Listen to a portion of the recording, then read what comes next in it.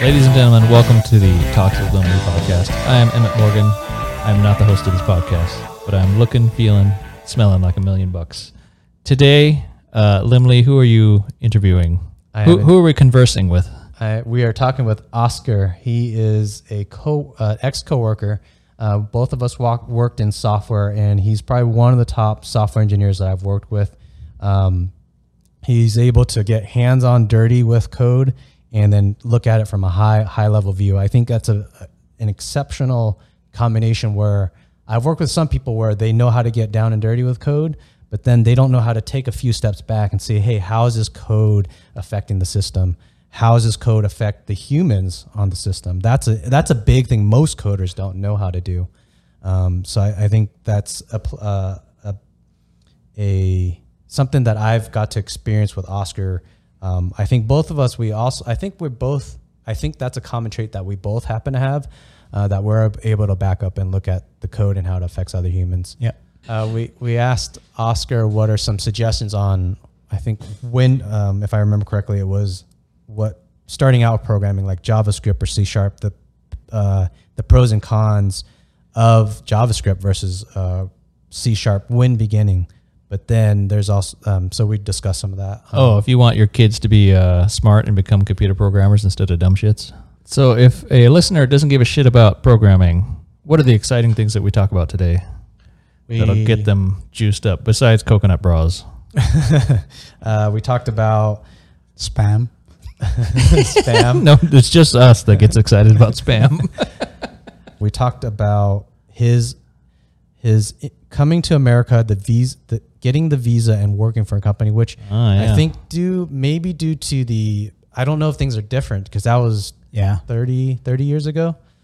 I don't know if the audience, if you listen to that story, if that would help you, but I think it's I think it's great to hear about what America was importing software engineers at that time and kind of hear that story of it. I thought that was really interesting. Also, Oscar's smart. He scored a chick in programming school. Oscar, how would you describe yourself today? Tell us about you. How would I describe myself? Make it sound good. I just pump up your resume. I just use computers or apply computers to make businesses more efficient and make the user experience better. Oh, that didn't sound excited at all. Oscar also does some dirtbag shit. He goes through every company he worked at and all the dirtbag shit that they did. But also, I mean, his story stems from like basically poverty and getting in learning coding on paper and then getting to America. So that's a very interesting story. Yeah. Good podcast. Hang in there. Get ready. I didn't mean to steal their thunder. Let's go with this intro. We'll see what it's like. All right, audience, stay tuned. Cut.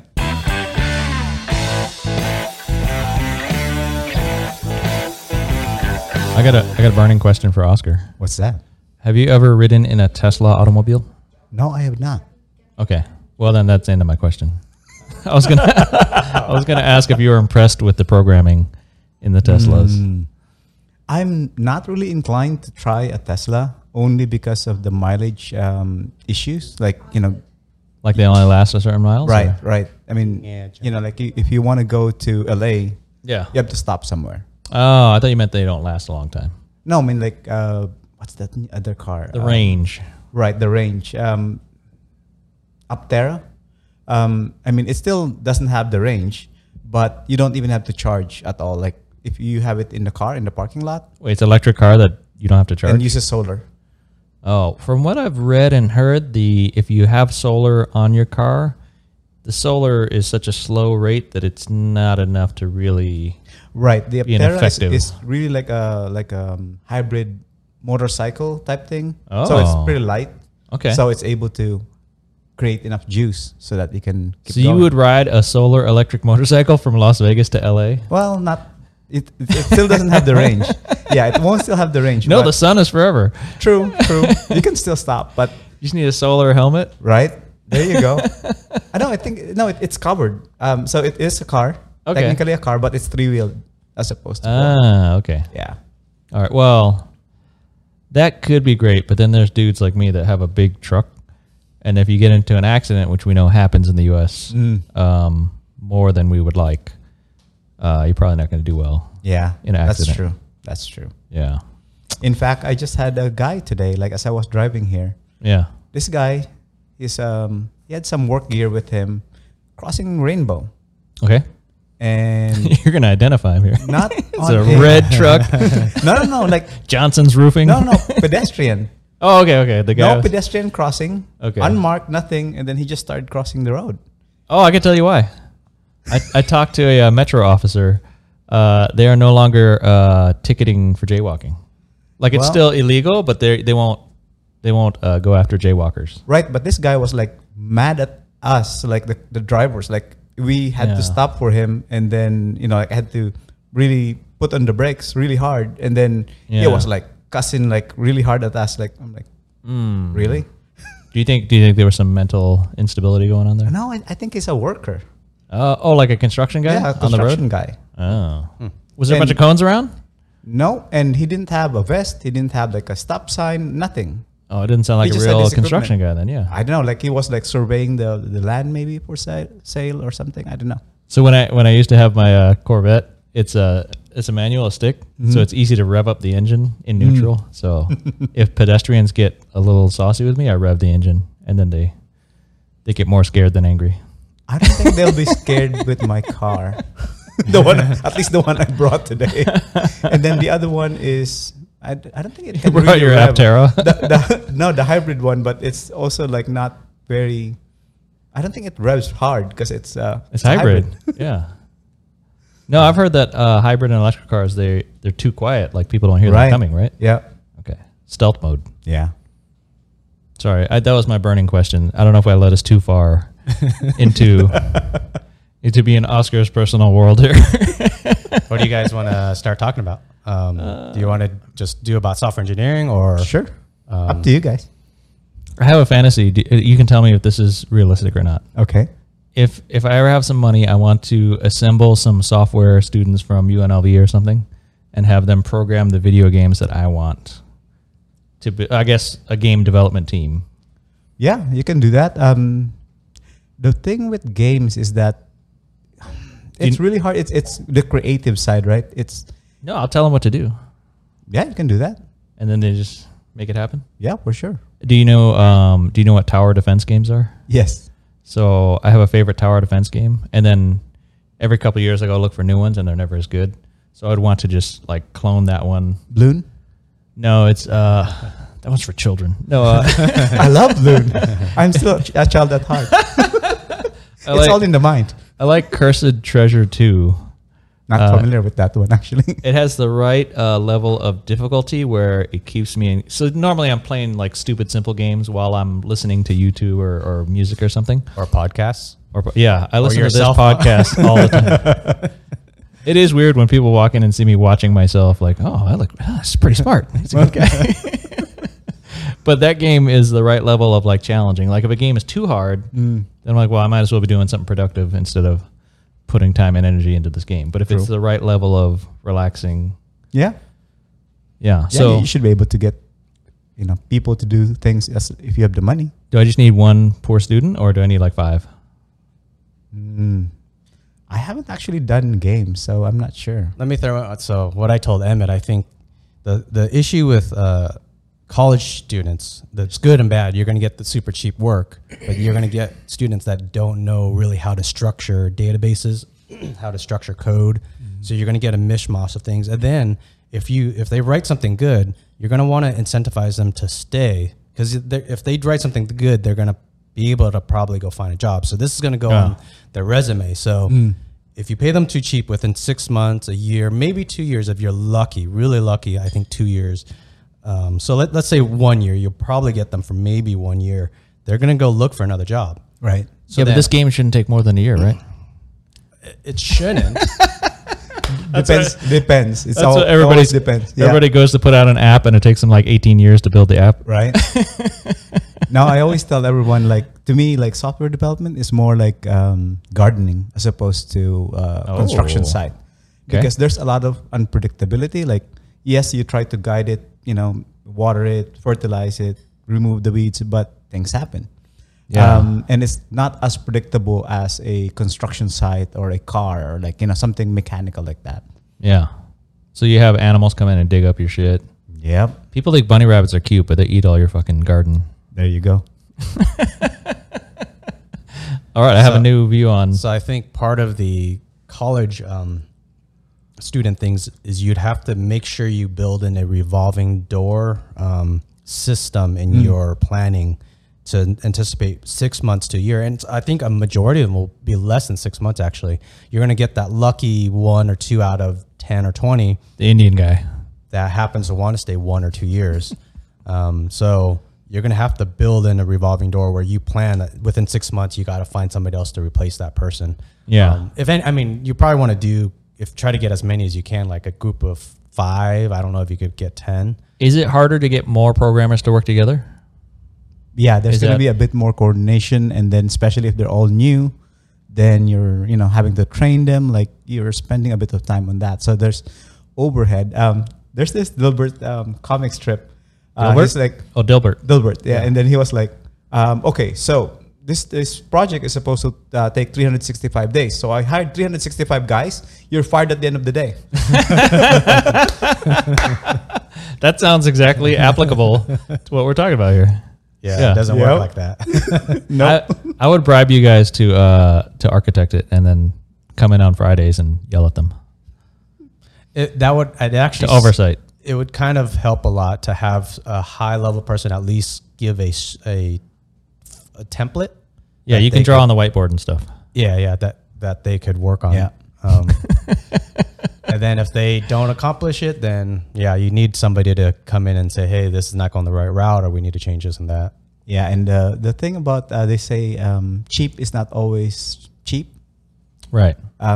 It applies here as well, because like you can easily hire so many people and then they don't really produce anything at all, versus you just hired 1 or 2 that are really good veterans and they know what they're doing. They just produce something fast. So you're saying it's going to cost me $400,000 to have the ultimate tower defense game?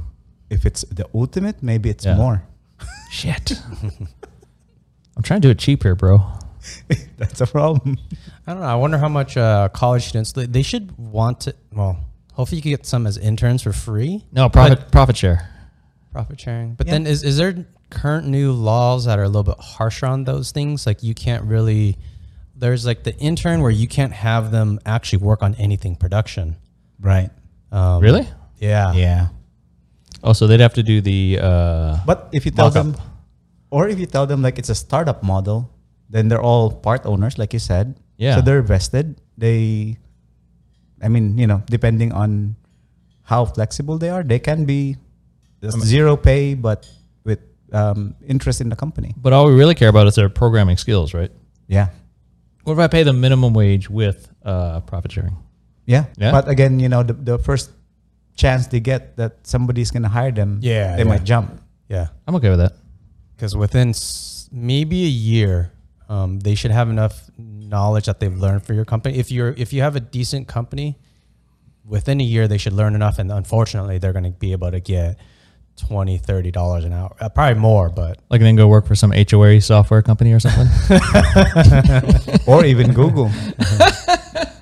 I heard Google has a good cafeteria. There you go. They have like international cafeteria. Yeah. I don't know if that's still true or not. That's I don't know. Yeah. If anybody out there watching knows, we need. Oh, I should ask Ethan.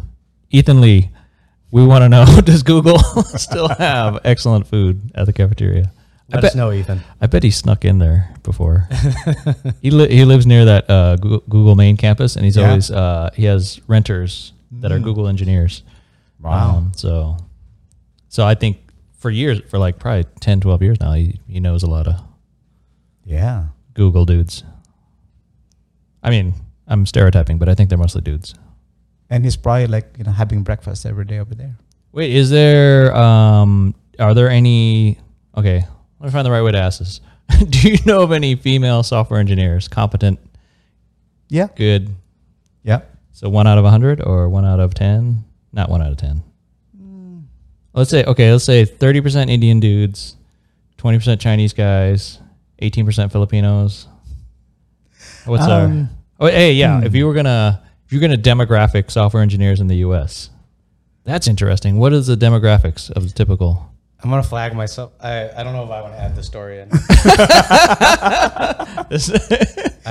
If this isn't deleted, then you're getting some inside juice right here. It's just I've only worked with one female programmer.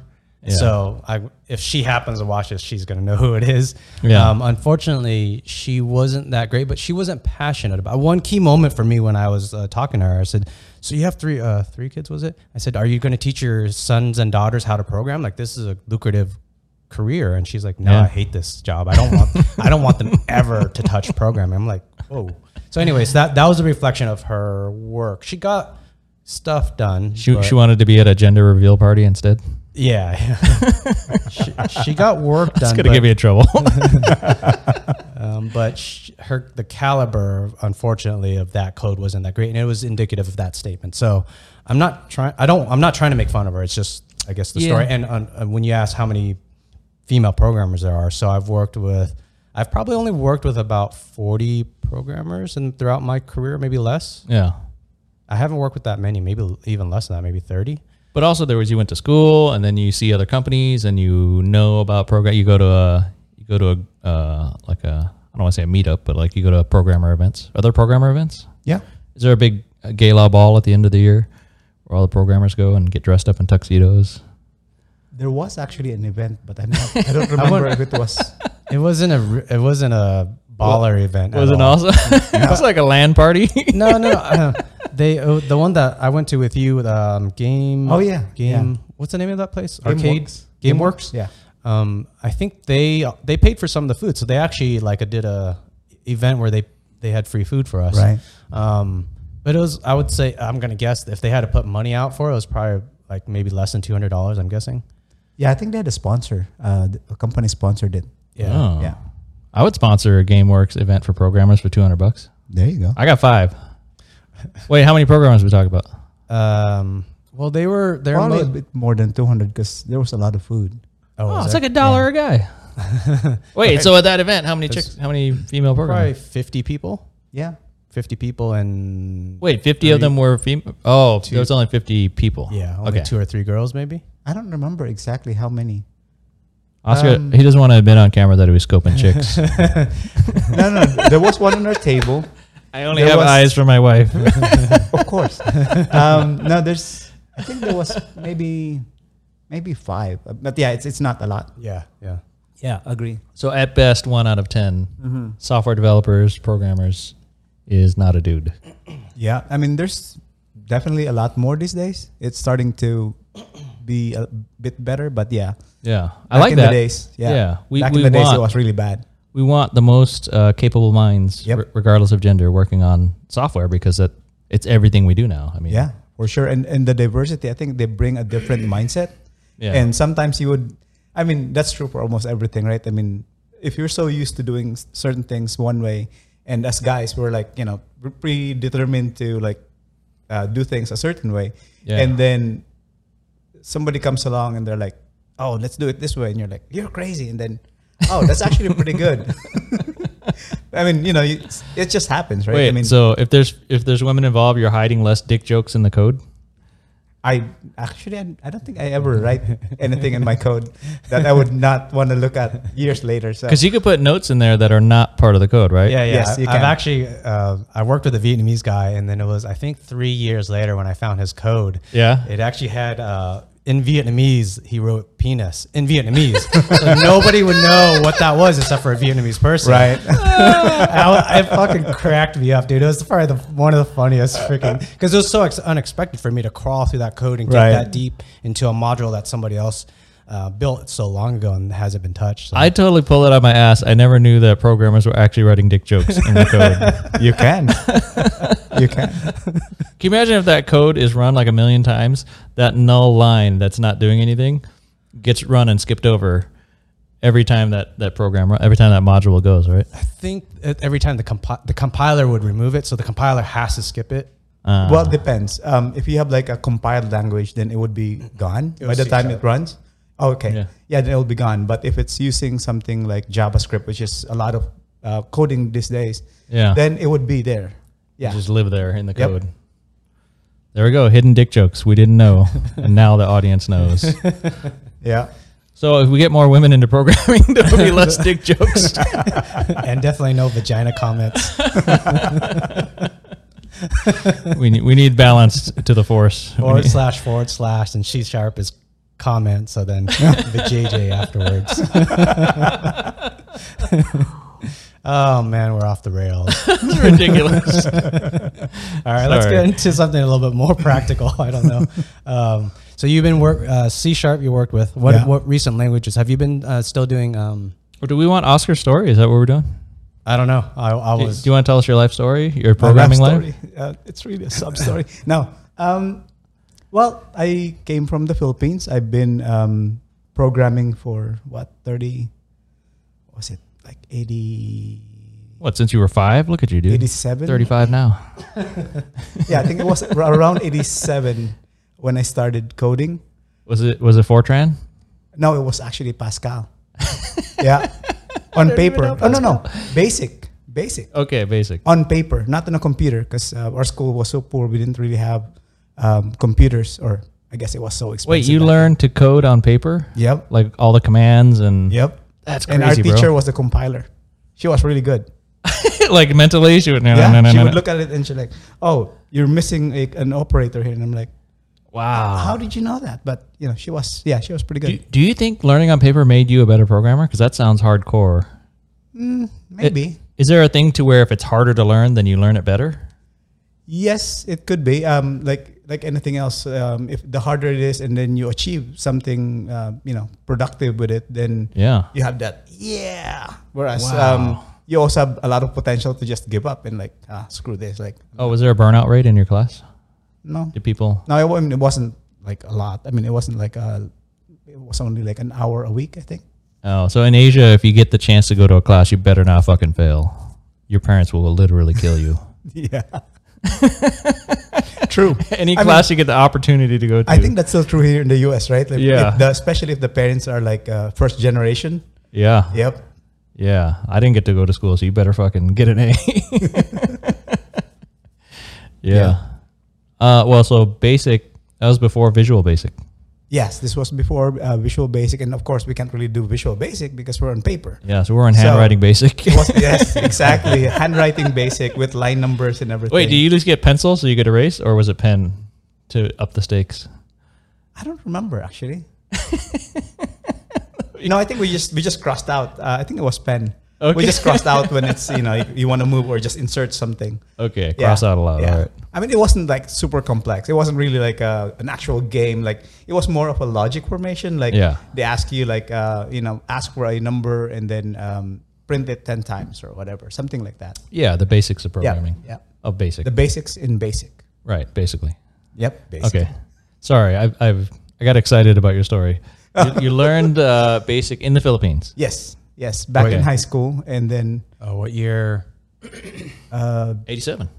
87. Yeah. Okay. I thought you said you start. Okay. And then went to the capital of the Philippines.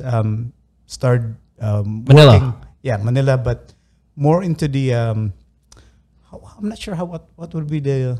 Dude, we were over here watching Knight Rider, and Oscar was getting busy on basic code. There you go. Wait, so did you just happen to go to the capital, or you're like, now I know basic? No, for college. I went there for college. Okay. And then there's an area where there's a lot of there's the legit work, and then there's the not so legit work. Like, we want to hear about not legit work in Manila. Like, for example, like if you want to have like hand jobs? Not that. Oh. But I work somewhere near that as well, but it's that particular work is more into like fake diplomas.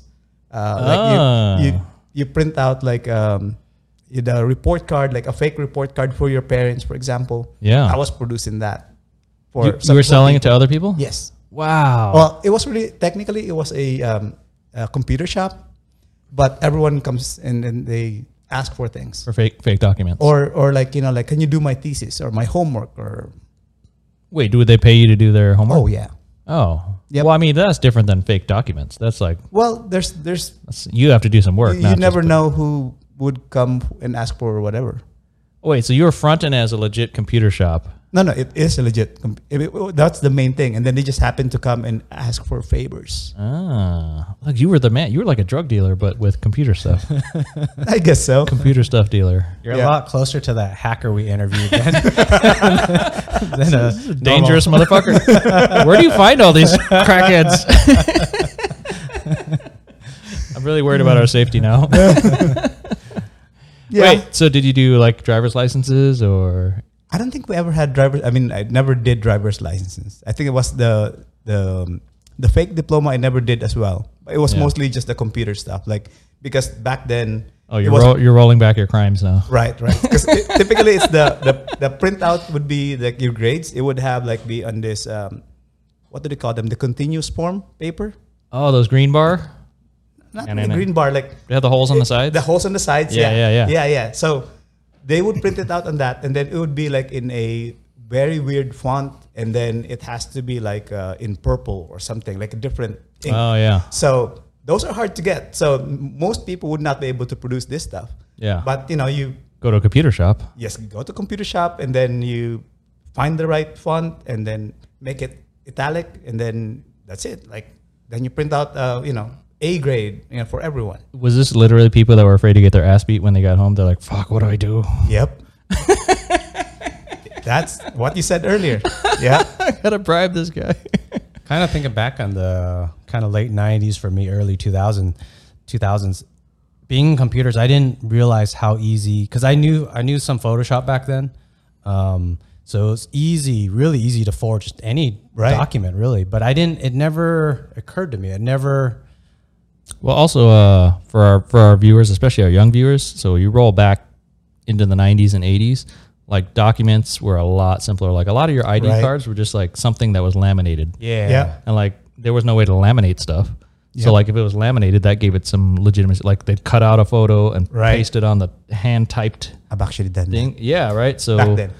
Yeah, so back then, I mean, there wasn't as much like security features on IDs and stuff. Yeah, I mean, even back then to some degree, you'll see like someone will look an ID and they'll just accept it for an ID, but they don't scan a barcode on it or anything. So back in the day, you could easily forge so many documents from, I mean, diplomas, medical records, but it didn't occur to me. So I kind of, you wish you were a scammer? I kind of wish I could go back in time and just see two scenarios of my life. One where I like went ape shit and forged everything. Another one, you could have got much better grades, man. There you go. That's what they always do in the movies, right? Yeah, they fix their grades. Just throw a B- in there so it looks legit. No, I think I would just print out a master's degree and then just skip to the end. Just go apply for a job and say I have a master's in this. There you go. Well, they call the school and check sometimes. I don't know if they did back then. Yeah. Even today, it's still rare. I worked with somebody at Cosmo where don't call them out.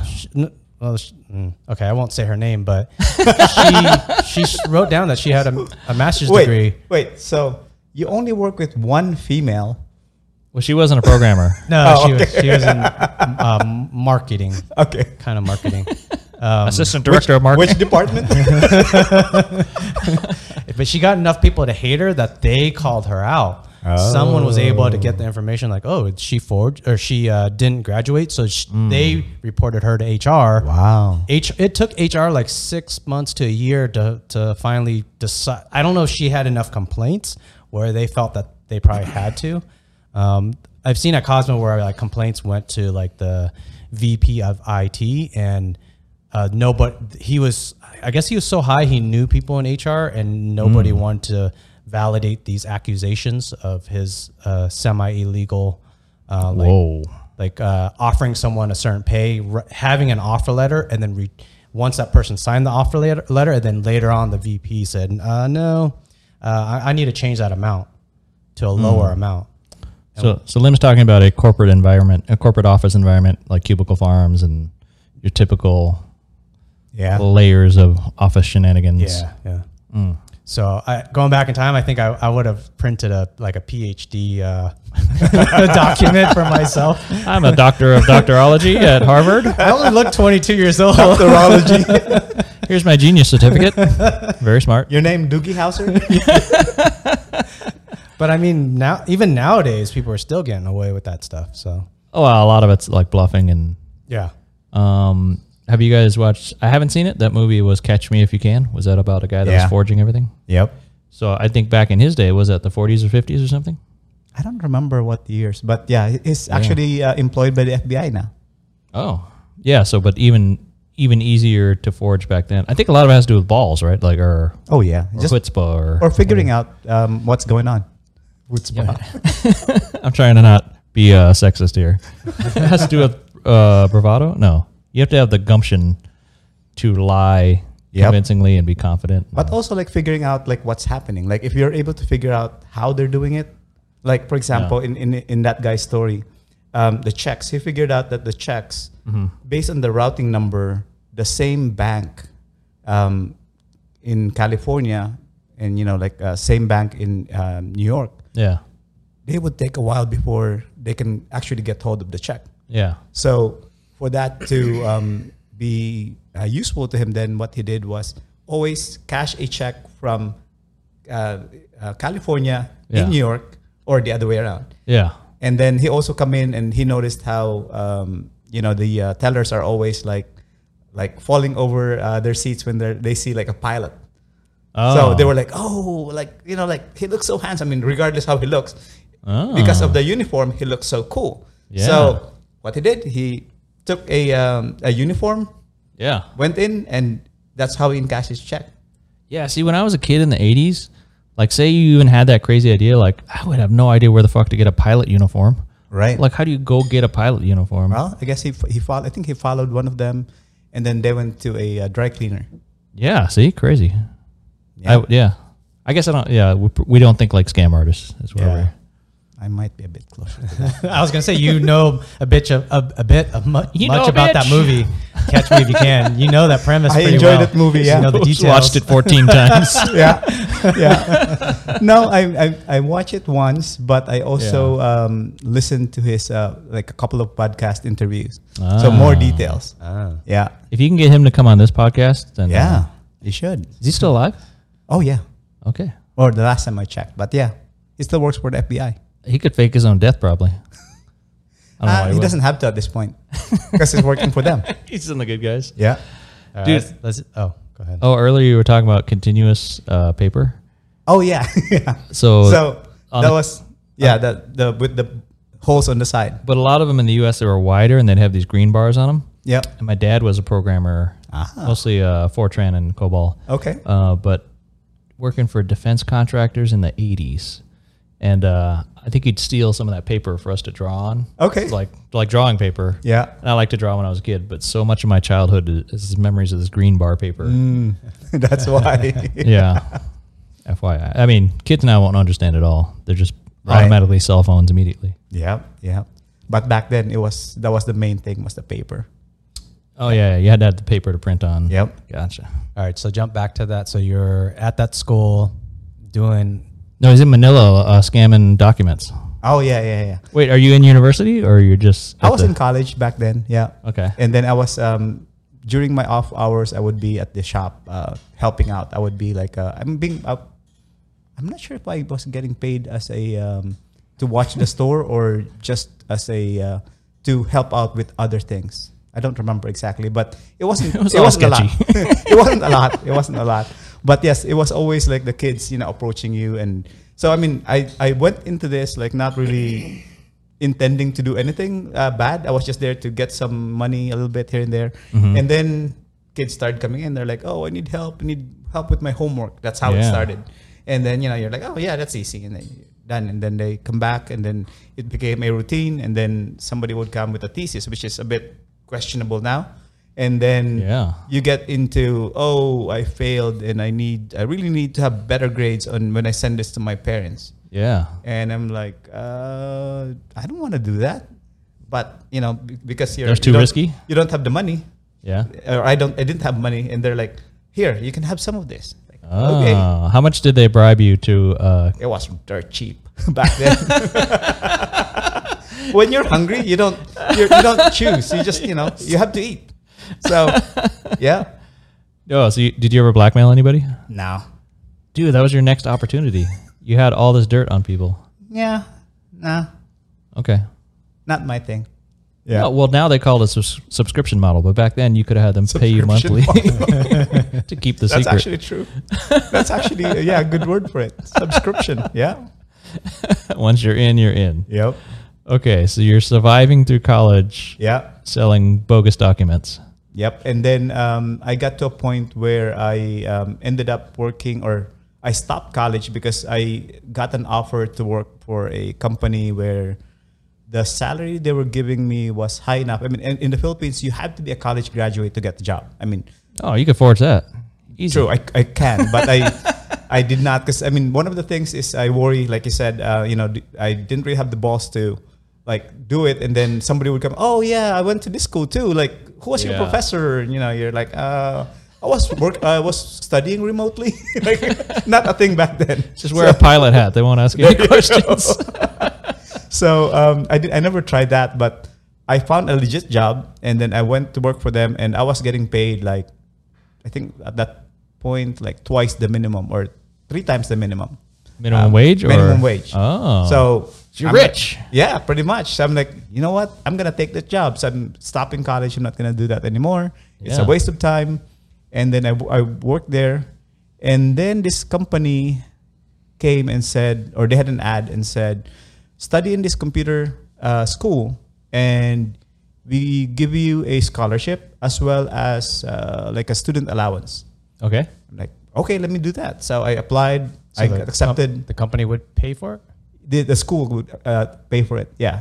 So I went in. So basically, I'm a student assistant But working for them. you left your good paying job to go to the... I was doing both at the same time. Ah, So I was working on that, and then finally they, when I finished, they then said, apply for these companies because they're affiliated with us. Yeah. And that's where I ended up with my first professional job, like really legit job.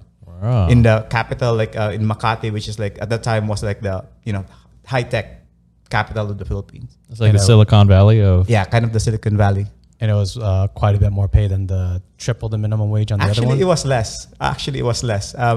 So the president of that company was like the former dean of like one of the highly regarded schools in the Philippines. Mm-hmm. So she's like, we're going to take you, but because you're not a college graduate, you'll earn this much only.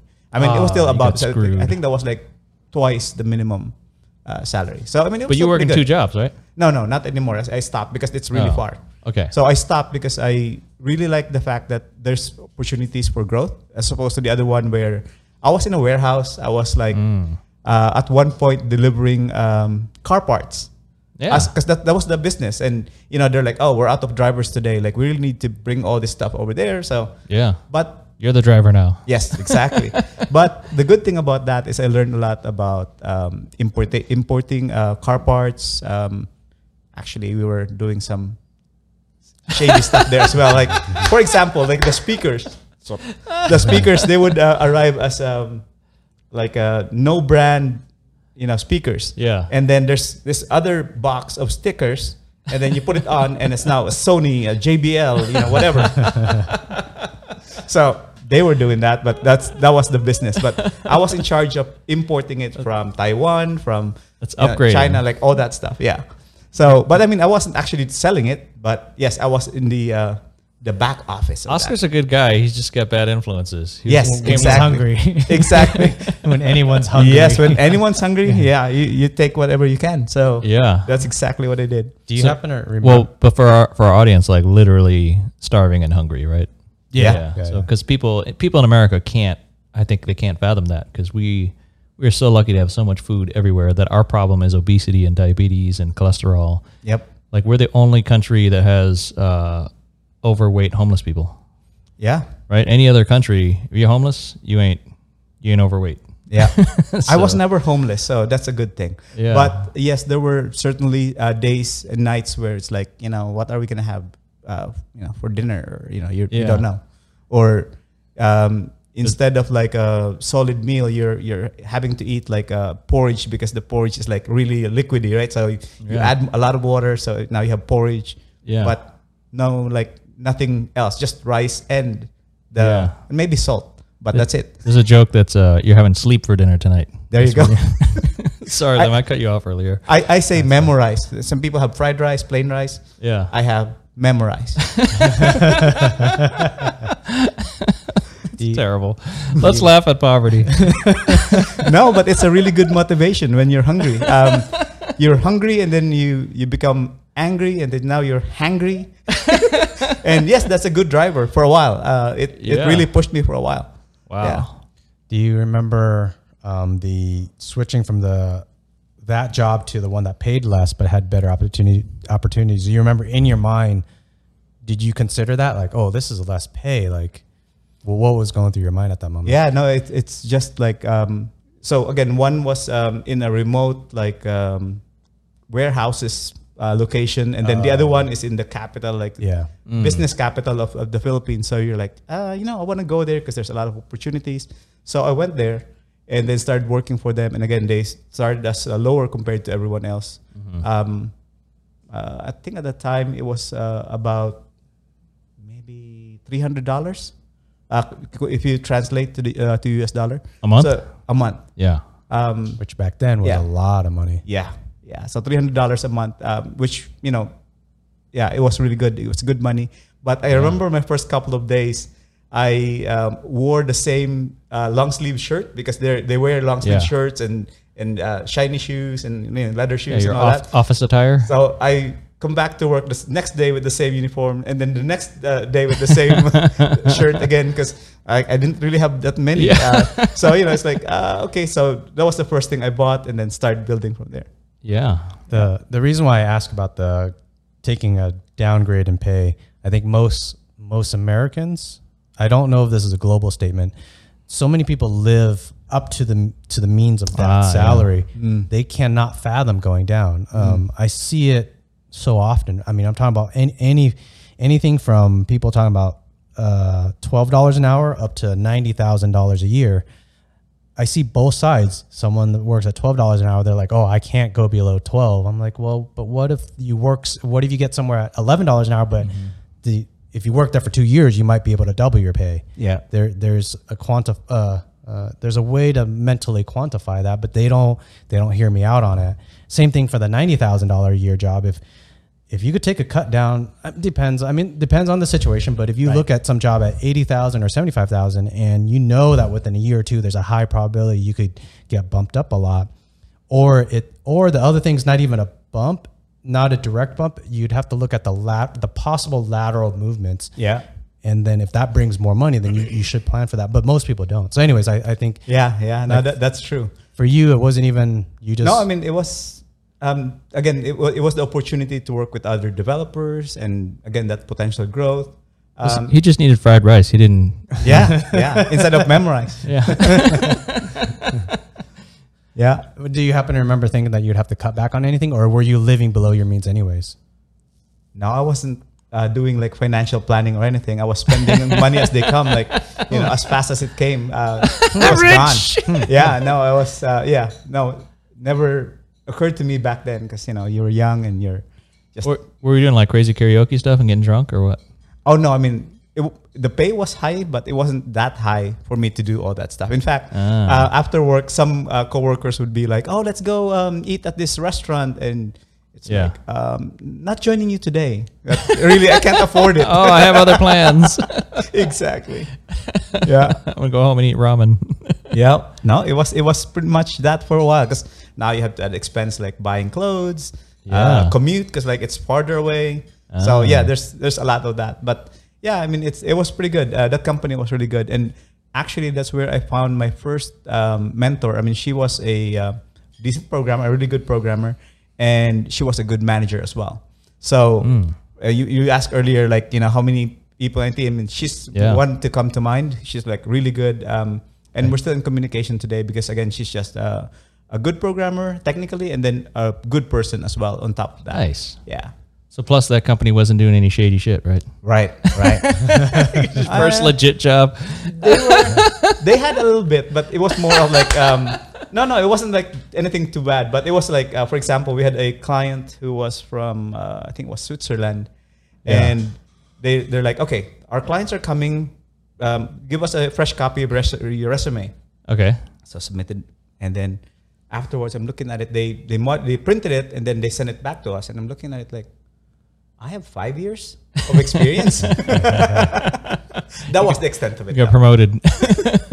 So as far as the foreigner clients, Yeah. I already had 5 years experience in this. I'm like, Yeah. I guess so. That's because Swedish people can't speak Filipino, right? That's the trick. Swiss. Swiss? Okay. Yeah, not Swedish. Oh, similar. Oh, different. Yeah, yeah. Yeah. So the Swiss are better at Filipino. I guess from that perspective, they're the same.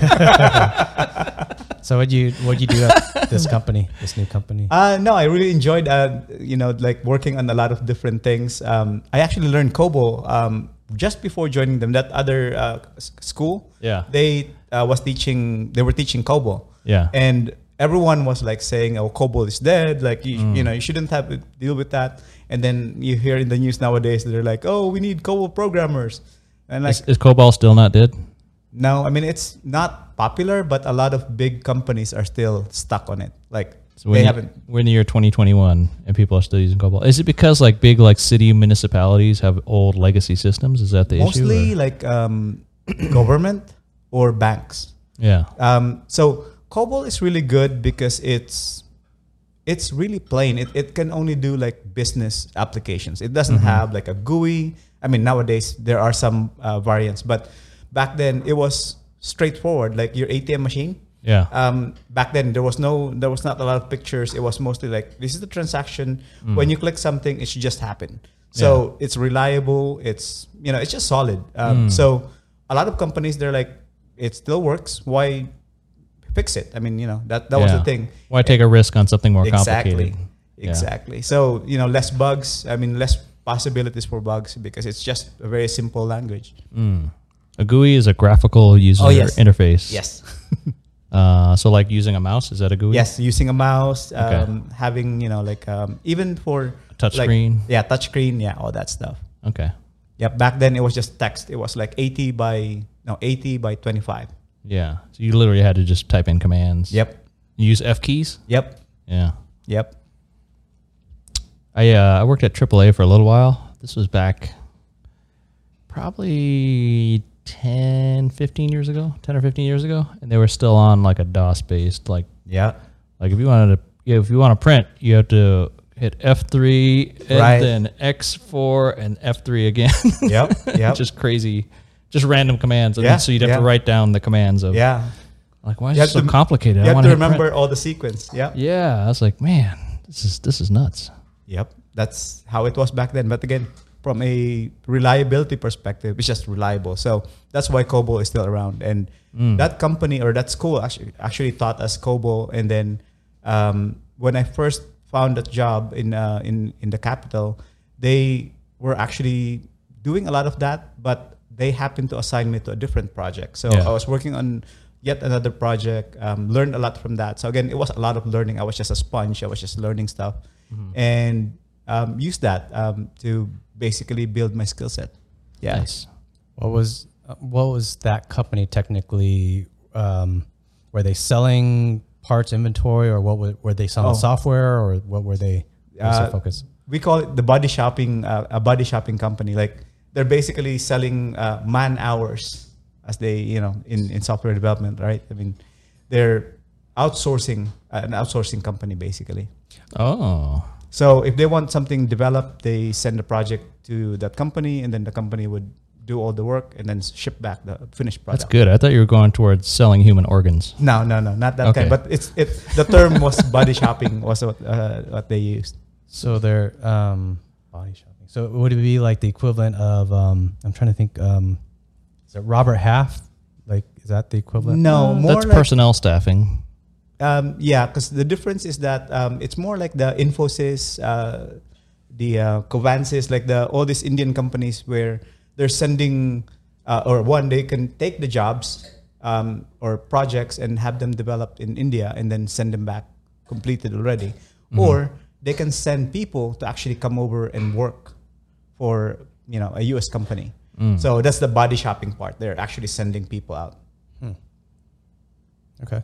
Yeah. Whereas Robert Half, on the other hand, is more of here you become. I mean, there's a little bit overlap, but to me, Robert Half is more of You're gonna hire a temp. You can hire them, yeah. Oh, okay. Okay. Yeah. Whereas this is more like a per project basis typically. Oh, okay. Like Clear Peak. Well, this one's outsourcing, right? Your client, Right. Your client's from Switzerland. Yeah. And saying, hey, we want to program this module. Can you program us a module and send it back to us? Okay. Yeah. Oh yeah, we got a new ATM machine. We need the code for the Yeah. ATM machine, right? Yeah. That kind of stuff. Yep. How long were you working there for?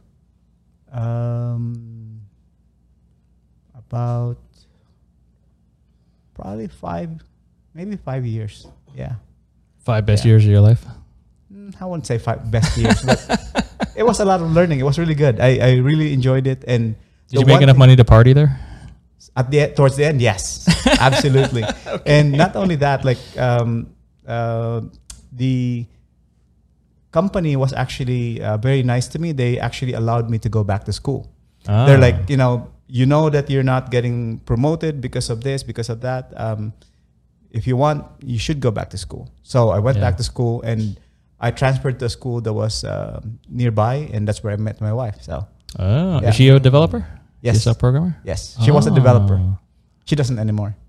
You grabbed the hottest chick in the school, huh? Of course. Smart man. Smart man.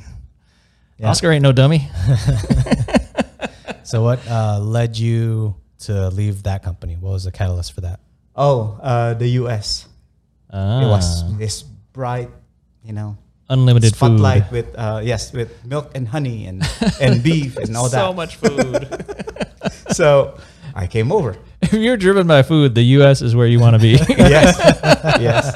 And that's when I realized, like, okay, maybe this hungry thing doesn't really work anymore. Like, again, like I've been so angry about being poor and hungry all the time and all that. And like, I started to realize, like, oh, there's actually opportunities here. So yeah, that was really good. Yeah. What was the what was the steps to getting to America at that point? So back then, India wasn't as big as they are now in IT. So there was actually like this guy, I think his name was Altman. He would come to the Philippines every year, and he would be recruiting. So every year, people would be like, "Oh, he's here, the guy," and then just whisper, "The guy is here, like Altman is here." So everyone would go there to this hotel, and you would find that you have your manager is there, and you're not sure, is my manager here to spy on us, or are they here to apply themselves? Like, like, trying to get the job. Exactly. Like, I wonder. So there's a lot of that happening, but basically they tried to recruit me, and then I tried to come over that way. But at that point, I wasn't a college graduate yet. Yeah. So I backed off, and I'm like, I'm not doing that. I'm gonna wait. And then after, I think another year, finally, I had my diploma, so I then applied and then came over. Through Ackman? No, some other companies at that point. Okay, and did they give you a work visa to come to the U.S., or how did that work? Yeah, so they applied for, actually no. The first company that I applied for was in New Jersey. So I was going to go to the East Coast, and then they were ready to bring me over, apply green card, visas and all that. And then they called my former coworker. Yeah. And they're like, okay, do you have references? So, yes, this guy and this guy. So they called them, and the question they asked that guy at the very end was, if given the chance, would you hire him again? Yeah. And he's like, yeah. In fact, right after I finish this call, I'm going to call him. So he actually called. It's like, oh, don't go to New Jersey. New Jersey is so dirty, and California is so great. You can ride your bike to work, and it's so nice, blah, blah, blah. And you're like, okay. Wait, so that friend talked you out of New Jersey? Yeah. So I ditched that company in New Jersey. They were like, you're banned for life. You can't come work for us ever again. They were so pissed. Hey, you would have been a different guy if you landed in New Jersey. True. You'd be eating a lot of Subway sandwiches. I was trying to think of an East Coast sandwich. I failed. It's not a Subway. You mean like a hoagie. Pizza? Yeah, hoagie. There you go. What are New Jerseyans famous for? I was just actually in New Jersey recently, so it brought back lots of memories. Like, oh, I could have been here. I think I made the right decision. It's Italian sandwiches. That's what it is. New Jersey. So you didn't take that offer. You went to a different one. Where was you said the other? California. California. Yeah. I'm imagining. Was it when you say the story? It seems like it was easy to get here, but do you think was it No. Okay, so you made it sound easy. No, I mean, well, But he's skilled up. No, at that point, That's there's what I was gonna ask about. there's a lot of recruiters again. I mean, no, it was actually ridiculously easy at that point. You need to have your diploma, which again in the Philippines is almost a sure thing, right? And then it got so bad that at some point they would take anyone who had like 6 months of experience. At that point, I had way more than that, but they were taking people. I was so jealous of people like like a fresh graduate who just joined the company who wasn't even a good programmer, and they had all the necessary stuff, and they just left. And I'm like, man, I'm still stuck here. They're all gone. And then, but obviously, like some of them were sent back because they were bad or whatever. Like they were not very good. But they didn't fit in well in New Jersey. oh no, not necessarily New Jersey. All over the U.S. Yeah. But they were just not good. I mean, some of them were. Again, the demand was so crazy, and I think that's how the companies in India started to realize this, and they really capitalized on that. That's kind of interesting. Also, I wonder if the macroeconomics or the economics of America at that point. So you're saying it was America had a lot of they were trying to import a lot of skills. Yep. In the 1990s. Right. Late 90s. Yeah. Well, I think because you get out of Silicon Valley in the early 90s, and it's hard to find programmers. Yes. It was actually pretty hard.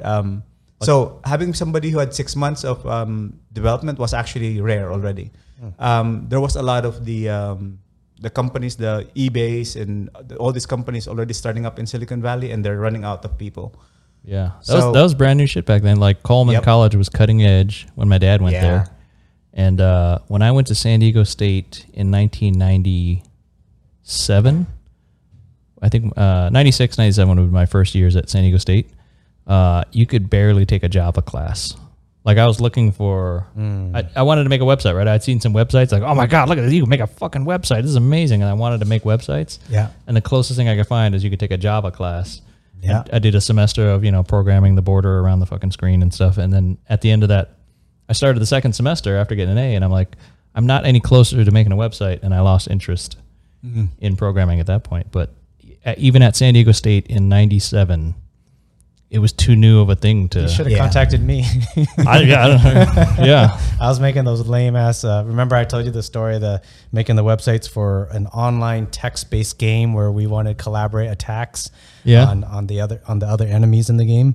So I was making websites. If it had been tower defense, you would have had me. There you go, tower defense. Yeah. Yeah. So I think just for time reference, I think in those days it was such a rare. It was commodity.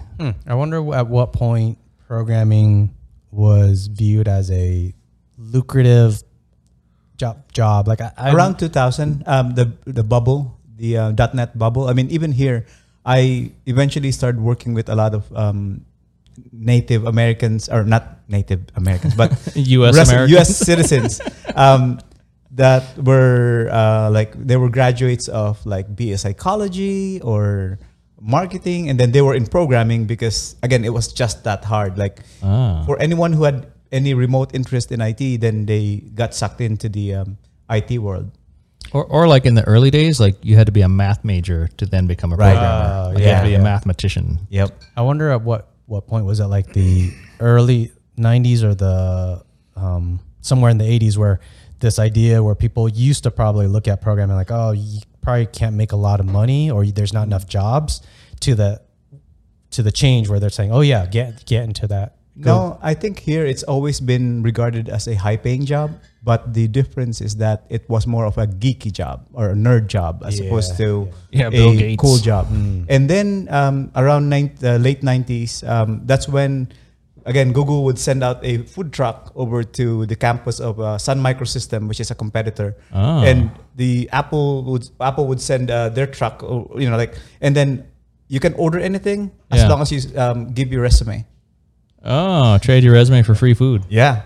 Man, all the programmers are thinking with their stomachs. And then and they started doing like the ping pong tables, the cafeterias, like the international cuisine, like that started around that time.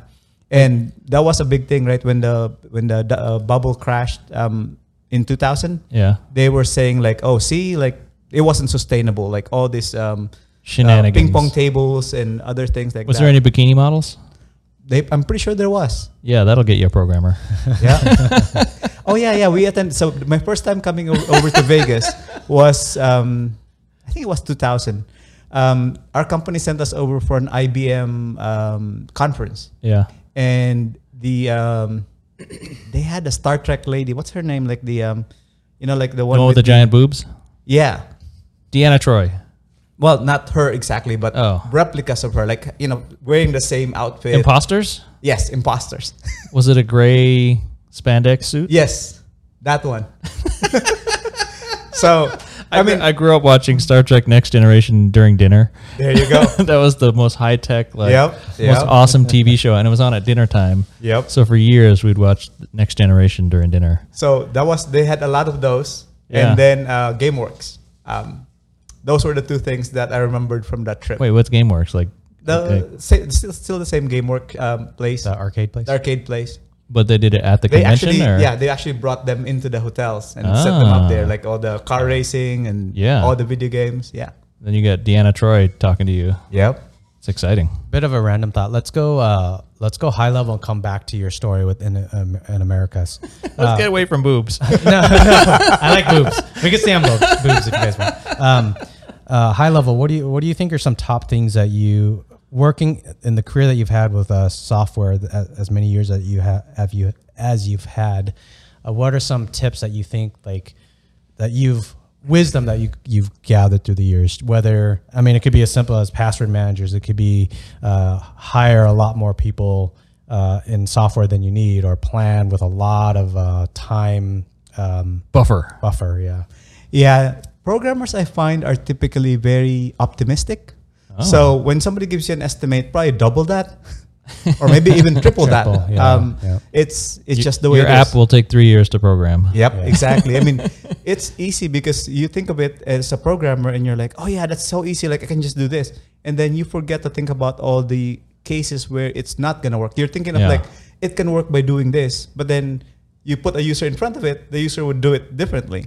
Oh yeah. And then now you're like, oh, I forgot that. And then that. And then that. So there's all these little things that you have to worry about. But as far as the programmers are concerned, I would say, I guess this would apply even outside of IT. Like, just push yourself outside of your comfort zone. I mean, I know it's cliche, but I mean, in a way, that's exactly what I did. It was like moving to a different place. Like, I mean, here, it's pretty common, easy to see people like move from one place to the next, ended right? up in New Jersey, bro. Exactly. But in the Philippines, most people stay in one place, like their entire lives.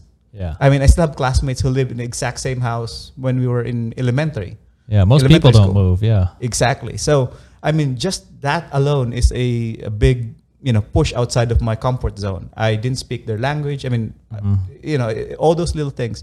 And then the second part would be like when things happen that are not so great, like, you make a mistake. Yeah. I feel like some people would say like, I'm going to go back in time and fix that mistake. Like, Ah. to me, those mistakes, or you get just really bad luck or whatever, those are part of what makes you you, and you should learn from them and move on from them. Yeah. So I think those two things would be it. Like, again, push really hard, and again, yes, you will make colossal mistakes, and when you do, learn from it and then move forward. Don't like, oh, I'm so bad. Like if you focus on that, then you're screwed. But instead, just keep pushing and until you get to where you want to go. Wait, it sounds like you pushed through a colossal mistake. Yes, I have several. That's what we want to hear. I'll talk about my. I don't know. It wasn't Your colossal mistake. I don't know if I would call it a mistake, but it was so on the Ethereum miner. I had it was so fucking stupid. So to start your Ethereum miner, I forget if it's Geth or ethminer.exe was the. I kind of forget now, but there's a bunch of switches that you have to like mainnet switch or test net, and then I forget it was like Beacon chain. cache size. There's one that I wanted to add my wallet because I wanted to mine to my wallet. And for the life of me, I don't know why. I searched Google for fucking 2 months. 2 fucking months. I didn't know the answer to this. So I don't know. Yeah, I don't remember if you remember me mentioning it. I couldn't get the freaking ETH miner to go for 2 fucking months. It's just simple fucking flag. You know, command line. There's a flag, and you just go find the guide, the reference manual, or whatever you call it. It'll have all the flags. I don't know what, for the life of me, for 2 months, I searched everywhere. I mean, I even Googled this simple answer, like, how do I mine to my wallet? Like, how do I put my wallet in? How do I put my public key wallet address? Like every day you're waking up frustrated and starting over? I hit it hard for 1 month. I think I stopped for 2 weeks. I was so frustrated. And I came back for another 2 weeks. So over the span of 2 months, it was a month and a half dedication to it. Yeah. And I feel so stupid telling the story because I know it's one fucking switch, but for the life of me, I couldn't find the whatever it was.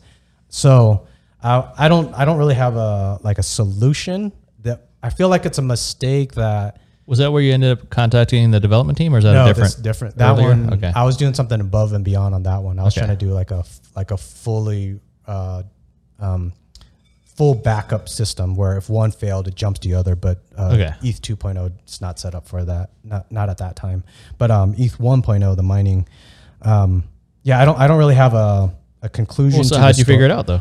I want to say the answer was persistence. So when earlier when you said just continue, just hammer on through, that's what it was. It's the dedication, that's hard-headedness. I don't know if you want to call hard-headedness or motivation. Every fucking day when I had a moment, I'd come home from work and then go search Google, like, hey, how do I get this ETH miner to mine to my specific wallet? How do I put in my public key?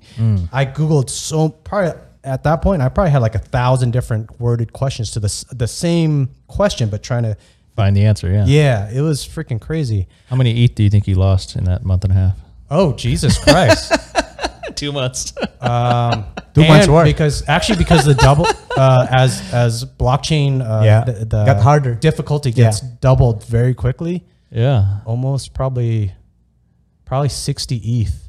60 ETH today is it's like $8 million. Should we flag that so you don't tell everybody how rich you are? $200,000.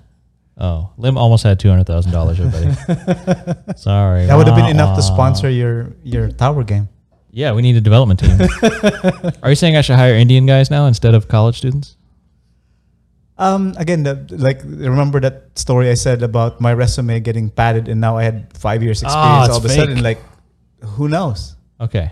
So yeah, it can be tough. Like, so triple your timelines, and then when you're looking at a resume, divide by 4. Yeah. Or if you had like 365 man days, hire 365 developers. No, don't do that. Go.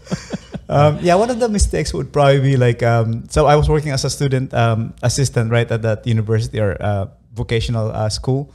And one day I was just like, these computers are so messy. Let me reformat them. Oh. So I reformat all of them without asking anyone. And then, it looks pristine, works great. Clean. And then one of the professors came and it's like, where's the work of my students? Clean. I'm like, why didn't they have it on their disk? Because they have their own floppy disks. Yeah. So I'm like, because I told him they can keep them here. And I'm like, but why? It's chewing up memory. Exactly. And it's so messy. It's so like there's viruses running. Like it was so rampant. Like we should just wipe it out and restart over. Yeah. And it's like so pissed. And I'm like, I'm going to get so fired today. I didn't get fired, but that was one. The other mistake I made in that same place is that I remember we would always give students like discs. Or no, they had to buy the discs. Are we talking 5-inch floppies or the 3.5? The 5 1/4. Okay. I think it's 525. The OG floppy disk that people could use. The really floppy one. Literally floppy. They were black plastic discs. Yeah. Yes, those ones. So I remember you had to, as a student, you had to buy 4. One with the OS, DOS 3.3, WordStar, DBase 3 Plus, and a data disk. Okay. So let's say each disk, cost like 50 cents. By copying over DOS and WordStar and all these programs, we could sell it for $5. Are you doing pirating discs too? Yes, that was pirated.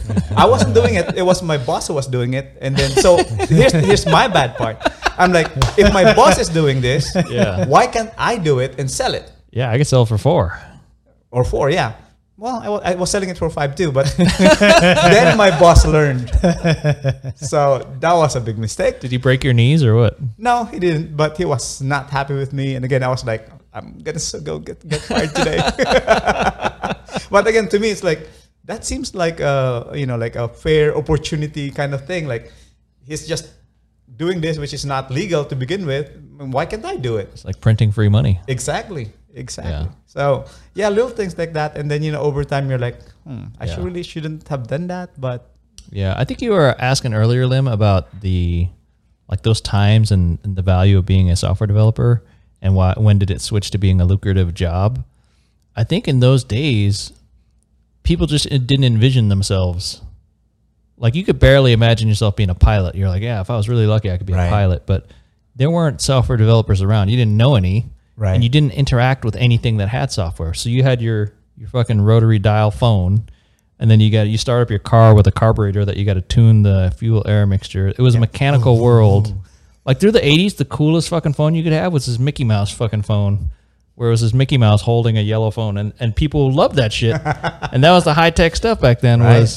So I think the world that we knew just didn't include programming, and the world didn't change as fast back then. Right. As it does now. Like if you had a big color TV. Remember that time we went in together on like that 38-inch color TV, that tube Sony? That was like the cutting edge. Like the three of us put our money together and bought this big tube TV. Like, awesome, look at this big TV, right? Right. But that's still zero programming to the average person. Right. So even just the idea of programming or being a programmer, I think is a totally lost foreign idea. Like it would never even occur to them. Yep. As an option, right? Yeah. I mean, now it should be obvious. I think I said on one of our previous podcasts that Native Americans could all become programmers and change the world. They could change their whole. I think we were talking about how terrible it is that Native Americans are stuck on these reservations.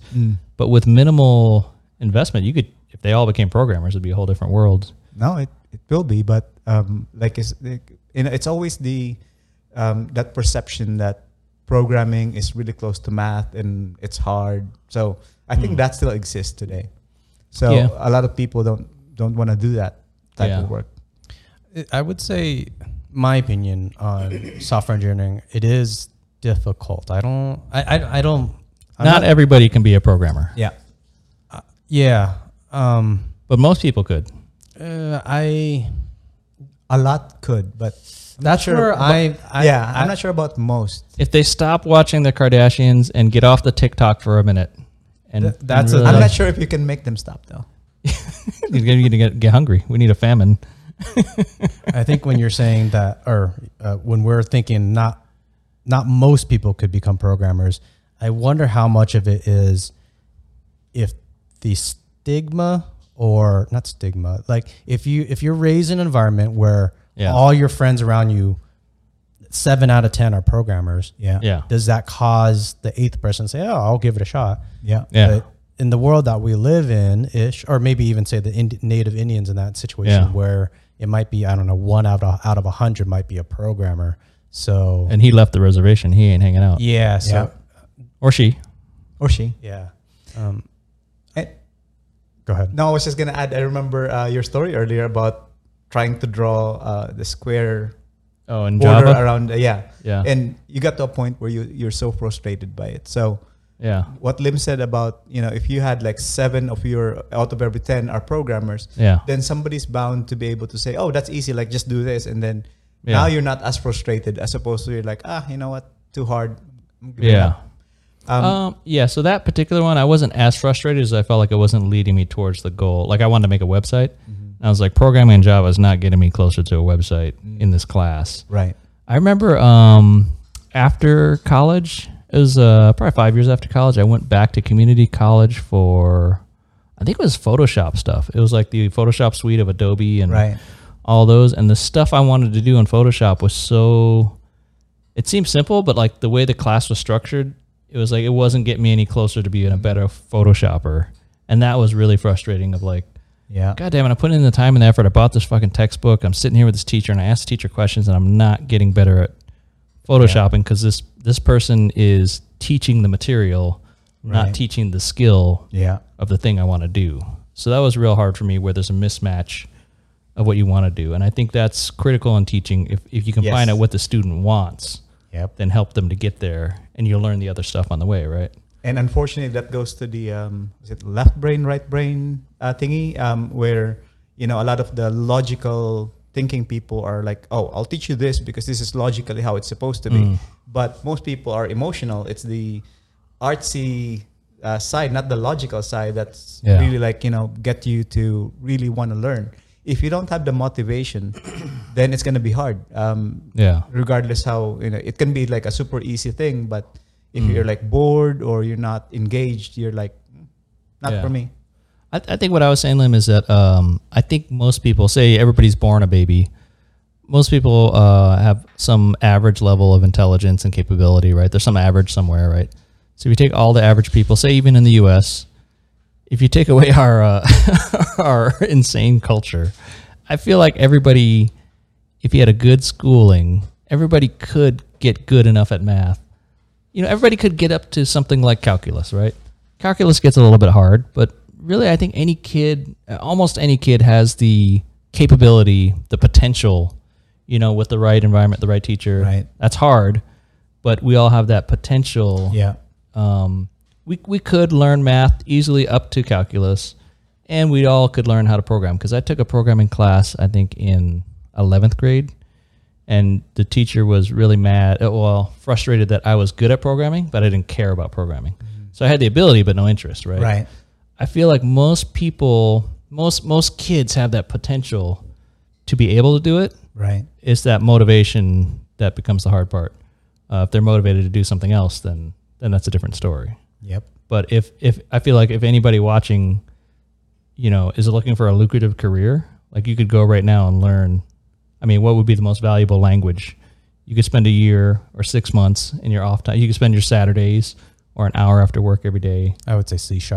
Learning C#, right? I would say JavaScript nowadays because with C# you can definitely produce a lot of software, but with JavaScript you can produce like entire sites. And a lot of the startup world is apps, or you can do all that using the exact same language. Would it be smart to focus to phone-based stuff?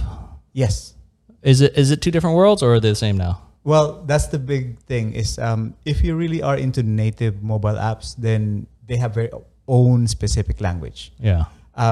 That's the beauty of using something like JavaScript. Yeah. Because you can build something in JavaScript and deploy on a mobile phone or a website, or like there's just a lot of options. I love doing new things on my phone that don't require me to download another fucking app. Yes, that's the other thing with the web app is that if it's a web app that kind of acts like an app, like behaves like an app, but it's all web, then you have that. That's possible, but again, that's the part where it's hard because you need to have like the left brain and right brain at the same time, like designing it, making it look nice. Like most people are like on one side or the other as opposed to having both. So that's where you need to have your teams of developers and designers. And so you need the engine and the parts to work. Yeah. But you also need to look pretty on the outside. Yeah, exactly. Before you get the Ferrari. Exactly.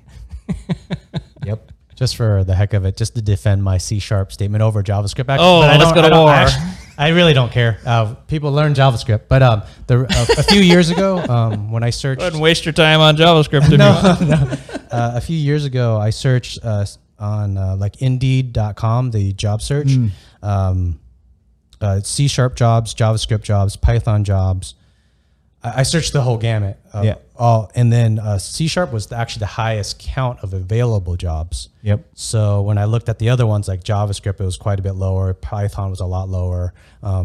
So I feel like available jobs, it was something that for me, I was thinking, should I jump ship and learn something else? Should I learn JavaScript more? Should I learn something else more?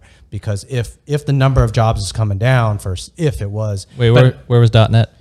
.NET and C#, they're Same thing? Same. Okay. .NET is the framework. C# is the language to run that framework. Okay.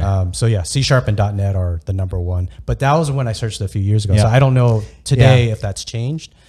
So Yeah, no, agree. It's again, it depends. If you're trying to find a job, just look for, again, like what is the most available jobs out there today. Yeah. But on the other hand, if you want to be like have that option as well as start your own thing, go with something that can be applied across. yeah. And also JavaScript probably has one of the easiest starts, where C# I feel like there's a bit of a there's a learning curve. Yes. JavaScript, you're just right in. You could see a result right away, and you get that endorphin rush or whatever when you finish a small tiny project. Whereas C# I feel like that curve for me back then felt like 4 months, but maybe I'm slower than most people. I don't know. You had to put in the grind before you got any. Yeah, that was kind of tough. 4 months before I got to really see something. And there's actually good and bad in from that perspective. Like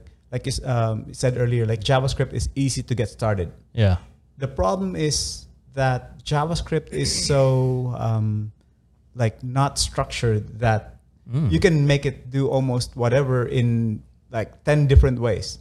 And that flexibility can easily cause problems later on. Whereas in C#, typically you have like a predetermined way of doing things. And for a very classic example would be like you're trying to store a name into something. Yeah. Or maybe the next one is the age into something, and then your birthday into something. Yeah. When you store that information in C#, when you retrieve later, you would get the exact value that you're expecting. Yeah. In JavaScript, it's possible that the number that you assigned has now been overwritten somewhere, and it's now a string instead. Oh. So in C# there's data types more defined, and then Java is more variable-ish. Yeah. Oh, So more less wild. Yes, it is. It can be wild. Exactly. There's times where like I try to do like the screen width, and you want to save that screen width, and then if they minimize or restore, and when you store that screen width later on, if it was 800, you might get back 799.99999, and but if you try to alter it, it could have happened. You didn't know JavaScript would work that way. Yeah. So there's there's especially for accounting software, right? I mean, Yeah, you don't want to be unrounding your numbers. exactly. Yep. Yeah. So I mean, there's again, I guess there's good and bad to either one. Oh yeah. So what if a young person right now goes, "Hey, I'm gonna go learn COBOL, and then I'll be the guy." There's still some companies, but again, the thing about it is that you have a I'll charge a lot. Very, I would actually, it's a mix. Some people say they are able to, Yeah. but I really doubt it. I mean, you have if you have like a very specific target, like you have your parents, or somebody who works in the New Jersey Board of whatever employment, because they were just on TV. We don't hate New Jersey. No. The governor was on TV. Was that like 10 months ago? Yeah. Asking like, we need COBOL programmers. They're desperate for COBOL programmers. Yeah. So, I mean, in that case, Jersey's desperate for any kind of programmers. then Throughout time. then there you have it. That can be good. But on the other hand, if you really want something more sustainable, or like you just be free to move wherever, COBOL's not your bet. COBOL programming would typically be like more the buttoned up, hands-on, like or in-person coding. Like you probably won't have as much option compared to the other languages too. It's old-fashioned, right? Yes, it's more old-fashioned. I got a question for both of you guys. What languages have you been paid to work in? I've been C# my whole life.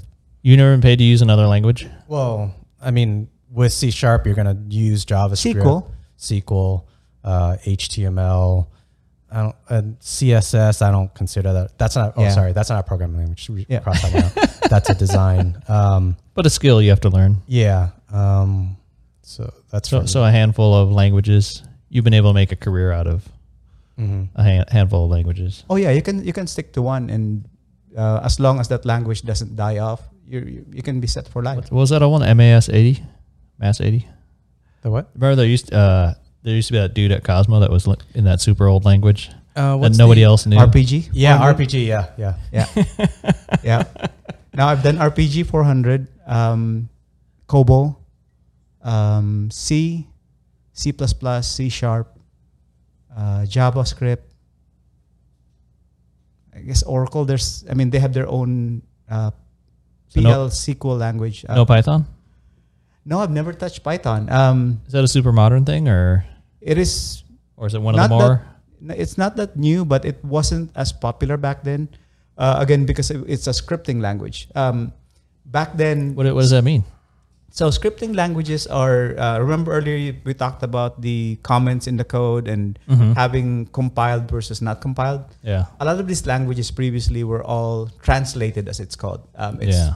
translated by the interpreted by the runtime environment while the user's using it. So every time you click on something, it interprets the source code and then do what it's supposed to do.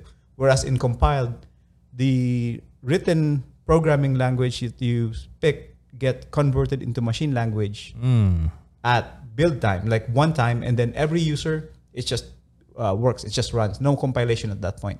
Okay, let me try to translate to our viewers and listeners. If I understand correctly, correct me if I'm wrong. If you're a programmer, you're writing lines of code and you're giving commands and putting in values, and there's a certain structure called syntax, a certain grammar that you have to use of how you program it. Otherwise, it ain't going to work. Right. The computer you have is made of transistors and microchips and motherboards and all these RAM and parts. Those semiconductor parts can't actually read your sentences. They actually only read ones and zeros. Correct. So when you compile, it takes all of your code instructions and translates it to ones and zeros for the computer to actually run. Yep. Is that okay? That's the one. Is that a good understanding? Yes. Okay. Would you add anything to that? No, I don't want to get more complicated. Yeah. And again, the big difference is when does that translation happens? Does it happen after the developer deploys? Like when they're like, okay, I'm releasing my software now, like the Microsoft Office that you have on your desktop, for example. That used to be desktop only. Whereas now there's a web version, and that web version is typically also translated on the fly as you start working. Wait, you can use Microsoft Office on the web? Yeah, there's web versions of it now. You got to pay for it though, right? Yeah. Okay. Yeah. It's now... I was thinking Windows, but now I get it. Yeah. Okay. Yeah. Hey, when I start up Microsoft computers, why does it take so long for it to boot up? What is it thinking about? Why can't it just do what I want right away? Yes. That was actually a thing when back in the days, they were like, computers will never be a popular thing for the masses. Yeah. Because unlike your TV, you just press the button and it's on. Yeah, my toaster works immediately. Exactly. So well, almost. Well, the thing is that it has to set up a lot of things in memory, like especially the graphics. Like it has to take that time. Used to be like some computers used to take like a minute to boot up, right? Nowadays, it still takes a while, but it's like more you would fire it up and you would go get coffee. Right. No, back then. Now it's more like seconds, but it's still not the same as pressing on TV. Yeah. But the thing that we don't talk about as computers are your phones. Yeah. It's just always on. Yeah, I can turn on my phone right now. Yeah. Well, it was always on though. Okay. It was never off. I mean, Yeah. if you try to actually boot it up, then it still takes time. The boot takes like probably 10 seconds, right? Yes, but you don't see that at all now because you just have it on blackout mode and then you press a button and it's like instant on. Like it was on all the time. Yeah, I like that. Yeah. So can they make all our computers just on all the time? They can, except it eats up a lot of electricity. Yeah. Oh, okay. Can it go to like a low energy? Yeah, they tried doing that with the what do they call it? Hibernation mode and the sleep mode. Yeah. I feel like, I mean, back in the early 2000s. I thought you were going to tell me I'm complaining about nothing. Shut the fuck up. In a long way, I'm going to say that. But okay. I feel like back in the 2000s, I used to complain about my computer would take anywhere from a minute to 5 minutes to boot up. Yeah. Nowadays, on high-end computers, like I was building some high-end computers, like booting up in like 7 seconds. But as you run the computer, you install more apps, and there's more things that start up, and then it gets into the. I think my computer, it's pretty expensive right now, but even then, it still takes it kind of takes a minute. It takes about a minute to boot up. We should do a benchmark test for everybody in the comments. How long does it take you to go from your computer is asleep to getting started and opening up Pornhub and starting your video? Yeah, audience, how long does it take for your computer to boot up? I was going to say use a stopwatch, but you should use a stopwatch. There was, I'm going to say somewhere around 2005-ish, somewhere around there. Yeah. I want to say that was probably the peak, unfortunately, peak time where some computers are taking 5-10 minutes. I don't know if you guys remember any of those computers. Like if you had an old enough computer with a complicated enough load of software. Yeah. Some people, I think I had a computer that was near 4 minutes at one point. So I would just go get a drink and come back. It was pretty lame. But I feel like take a dump. If you get under 1 minute, it's that's where a lot of computers are nowadays. That 1 minute doesn't matter to most of us nowadays. I want 10 seconds or less. No, I agree with you. I like it too. When my previous build, I was booting up in 7 seconds. That was really awesome. But how often do I need to type right now? Because with the sleep mode, that'll take 7 to 15 seconds sometimes, depending on the computer, depending on the CPU, depending on a bunch of factors. Yeah. So 15 seconds starts to feel like it doesn't matter. But do you agree with us, Oscar? No, that's exactly right. But the biggest thing though is around that time when the solid state disk came out, everyone was like, "Oh, I can boot in less than 7 seconds." That was the thing.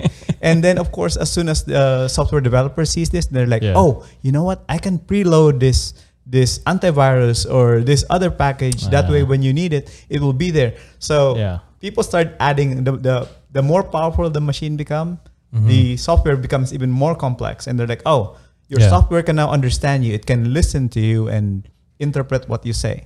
Right. So kind of like a tangent connection. So remember back in early 2000s, you wanted to build a website. I think it was under 200 kilobytes. I forget the exact size. I went to NFL.com the other day, and it was probably like a year ago, but I downloaded just to see how big NFL.com was.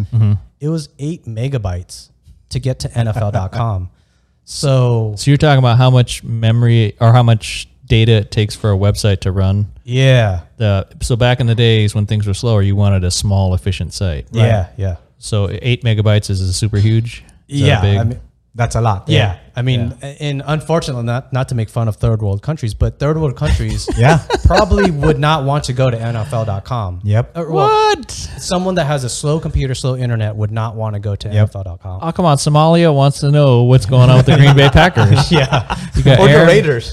The Aaron Rodgers looks like a pirate. He's got this ponytail thing going on. Yeah. So I think as technology progresses, we software engineers, unfortunately, are making it, making websites, everything, programs, apps, all more complicated. Yeah. So you're saying the more money Americans make, the more they spend? That's true too. Whatever your salary or earnings is, you spend up to your eyeballs. Yep. Is it because we have all this temptation? We have so many. Yeah, I mean, you're competing with the other people. I mean, in the software industry, when Google came out with this feature, like everyone else has to come up with a similar feature, and then now you're having again, like facial recognition, voice recognition, translate the site on demand. Like you're in a new place and you want to see like, oh, I'm lost. Where am I? And then you use your phone, and I mean that is like a lot of computing power and memory that's needed.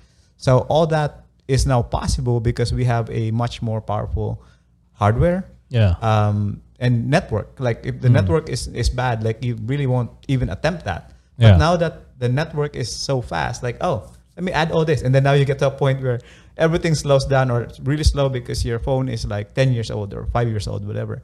So no, they don't last that long anymore. True. three or four would be an old phone, right? Yeah. I think they're designed to self-destruct. I have a 3-year-old phone, actually. Yeah, your battery's going to start expanding. There you go. You know what was a super exciting feature when it first came out, where you could hold your phone to like foreign text, and it would translate it Right. on the fly, Yep. and then it would even show on the screen. Yep. I forgot about that for a while, but the other day a friend gave us some Korean. They were like popsicle ice creams. They're like a weird milk flavored. I haven't tried it yet, but it was all in Korean text, and so I tried the phone thing, and it's built in native into my photo. Like when you go to take a picture, it's built in native. You got to switch to the mode, and it like literally translated it and like overlaid graphics so that as if you were looking at it in English, and it was amazed me again, and then it amazed me that it was just taken for granted that it was just sits there on my phone unused forever. Exactly, and all the time the phone, every time the phone boots up, it has to load all that stuff, and you never know when you're gonna use it, or like it should never been loaded because I never used it. But when you need it, it's like, oh, good thing it's already loaded. Could you strategize it to load what it thinks you're going to use right away, and then something like translating foreign text it can load after you're ready to play? Can it do that in the background while it tries? While I'm racing to Pornhub. Yeah, there's a lot. I think Windows, Microsoft, or I mean probably Android, all of them, they put a lot of effort into that. Surprisingly, I don't know anything about it, so I'm just saying they still seems like none of them have figured out the sweet spot. Right. Maybe this whatever it's going on is the sweet spot. But it doesn't feel like it for us end users, unfortunately. Yeah. Okay, I got a different programming question. Some of us here are crypto enthusiasts into cryptocurrencies and blockchains. Is programming a blockchain different than programming in other stuff? I mean, is that different languages, or is it a whole different world, or is it very similar to just being a computer programmer to make a blockchain? No, it is a different mindset. I mean, you can have somebody who's specializing in device drivers, for example. That's to make the whatever piece of hardware be able to work with your operating system. I mean, that's one particular type of development. There's people who are specializing in games. Some people specialize in business application. Like those are, I mean, in their own ways, they're unique and different. And cryptocurrency is like, you need to be really good in math, really understand like all the cryptographic, like what's the best way and why would you use a certain crypto library for certain things. Does it use the same languages, programming languages, or different? It can. Okay. There are some common languages used, but also like there are some that are really specialized. For example, right now, Rust is like one of those languages which is really hot from like the bleeding edge type thing. Yeah, Rust. Yes, like if you don't want rusty software, use Rust. Like, I mean, it's supposed to be really good. I haven't actually used it, but I looked at it a little bit. But do you make up that catchphrase, or is that their marketing? No, I just made it up. Okay. But yeah, no, Rust is like one of the things it's supposed to be really good at is like it doesn't. It's a lot harder to create a program that's leaky, like memory leaks. So one of the issues with memory leaks is that when you start using a program, it's okay, and then after like an hour, it's now slower, and then after 2 hours, it's not usable anymore, and then after 3 hours, it just dies. Wait, your program gets tired? What's happening? So basically, it's using memory and not releasing the memory. Like although it's done with it, it's not actually releasing it back. So I mean, it sounds really simple, but it still happens today. I mean, there's languages like C#, for example, was built exactly for that reason, where it automatically garbage collects. That's the terminology they use to basically look for things that are not used anymore and remove the references to them so that they can be reused by something else. Is that like if I'm browsing the internet and downloading websites, when you have that white website up, it's going to take up some memory. Right. But then I go to another website. Yep. I don't need that one anymore. Right. You could save the address of it. But no, that's different. But I don't need to save the whole page and all the code, right? So if you never cleared out your... I guess the comparison would be if you open a tab and then open another tab and keep opening tab, never closing the other tabs. I do that a lot, yeah. Yes, that would be it. That would be the memory is like just going up like... Because they're all running. Yes. But in the memory leak scenario, yeah, even though you close that tab, yes, it's still has a copy. Yeah, it's still open. Yeah. So that memory leaks happen a lot Right. in certain languages. Yeah. Huh. I would have called it like a memory bottle or memory. I would call it garbage. Yeah. Yeah. Memory garbage. Yep. Kinda. Yeah, you can call it that.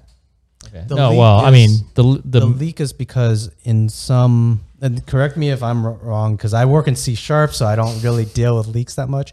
yeah, I don't mean to change programmer terminology. I've played around with Android a bit, and I was trying to program a encrypted messaging app. But anyways, as it was looking for updates, somehow that looking for a new message, there was some sort of memory leak. I theorize. So I, in essence, created that memory leak because I didn't know how to tell it to look for a new message and then stop looking. So It was just accumulating and clogging up its. So then after a few minutes, because it was checking up for a message every 5 seconds. So after a few minutes, it just started to lock up that app. Yeah. You could call that a security feature. Yes, a lot of security bugs are actually done that way. Yeah. No, I You mean like by accident? no, like hacking into phones and like hacking into computers is because of those memory leaks. Oh. That's You actually a big guys are always thing. talking Like about hacking. what do they call it? Buffer overflow. Yeah. Like that's a common exploit. Is that different than a Stack Overflow? Yes, it's similar, but I'm not sure if you're referring to the website. But yes, Gotcha. I invited the Stack Overflow founder for a podcast. We'll see if he responds. Oh, there's a Okay. website called Stack Overflow? Oh, yeah. It's actually for me, it's very popular. That's where I probably copied maybe 75% of the code I've ever produced. it's quite popular for a lot of developers. Yeah.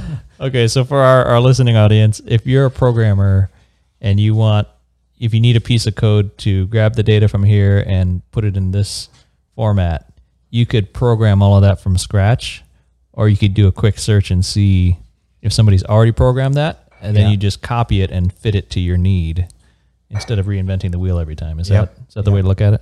That's one way to look at it. And the other is when you run into issues, like you wrote something and it's not working, then you can use Stack Overflow to search for answers. Like, what did I do wrong? Yeah. Or kind of like if you're building a car, you're like, well, I can use a regular engine and then put an alternator on it. Yep. Or I can put a water pump on it. So there's a way that things already exist. Yep. Or you could say, let's design a car from scratch. How would I? I want my own nut and bolts. Like, you know, it's So instead of re-engineering every problem, Yep. you can get something that's most of the way there and customize it. Yep. That's Okay. one way. Yeah. So do you owe Stack Overflow some donations, or how does that work? I've submitted maybe I think 3 or 4 answers, maybe less, maybe only. It's really tough to be the first person to answer something because so there will be a bunch of people around the world asking, hey, how do I fix this? Yeah. By the time I've gotten to it, like usually there's 5 answers already. So you've contributed to the knowledge base. Yes. Yeah. Once or twice. I think once Nice. or twice. So I think what they've done now is a freemium. Like you can go and look for answers, but after a certain point, like if you don't contribute, you have to start paying. Oh. Yeah. So to look up answers. Yeah. But if you also like contributing, then you're getting points for use later on. So if you were looking at Yelp all the time and not putting in a review. Right. Something like that. Yeah. Okay. Yep. Should we jump back all the way to you getting to America? Let's jump Coming back to America. that. Nice. Yeah. No, not singing is not my thing. Did you go right into Silicon Valley or somewhere else? No, I never actually worked in Silicon Valley. That's the one thing How'd you know about all these food trucks and Star Trek 'cause models? a lot of my coworkers, we had a lot of coworkers who were from India. And the thing with India is that there was so many applicants that a lot of them were not getting their green cards. So Oh. there was no incentive to stay in one company. So when Google starts calling or eBay starts calling, they jump almost immediately. Okay. And then, afterwards we still message, we still talk. So Yeah. we're like, oh yeah, we just got this food truck from Sun Microsystems. They were bragging. Yeah. So they were sharing with us all this information. Gotcha. But the IBM one, the Star Trek one, I did actually come over to Vegas the first time. That was the IBM workshop. Wait, were your Indian ex-coworkers sending you messages on AIM? Was that? Yeah, is that what you were using? AIM and email. What was the other one? ICQ. ICQ. Yeah. I think I still remember my 7-digit number on ICQ, oddly, because it's like a phone number. Because you were living life so hard that moment. Yeah, as a teenager,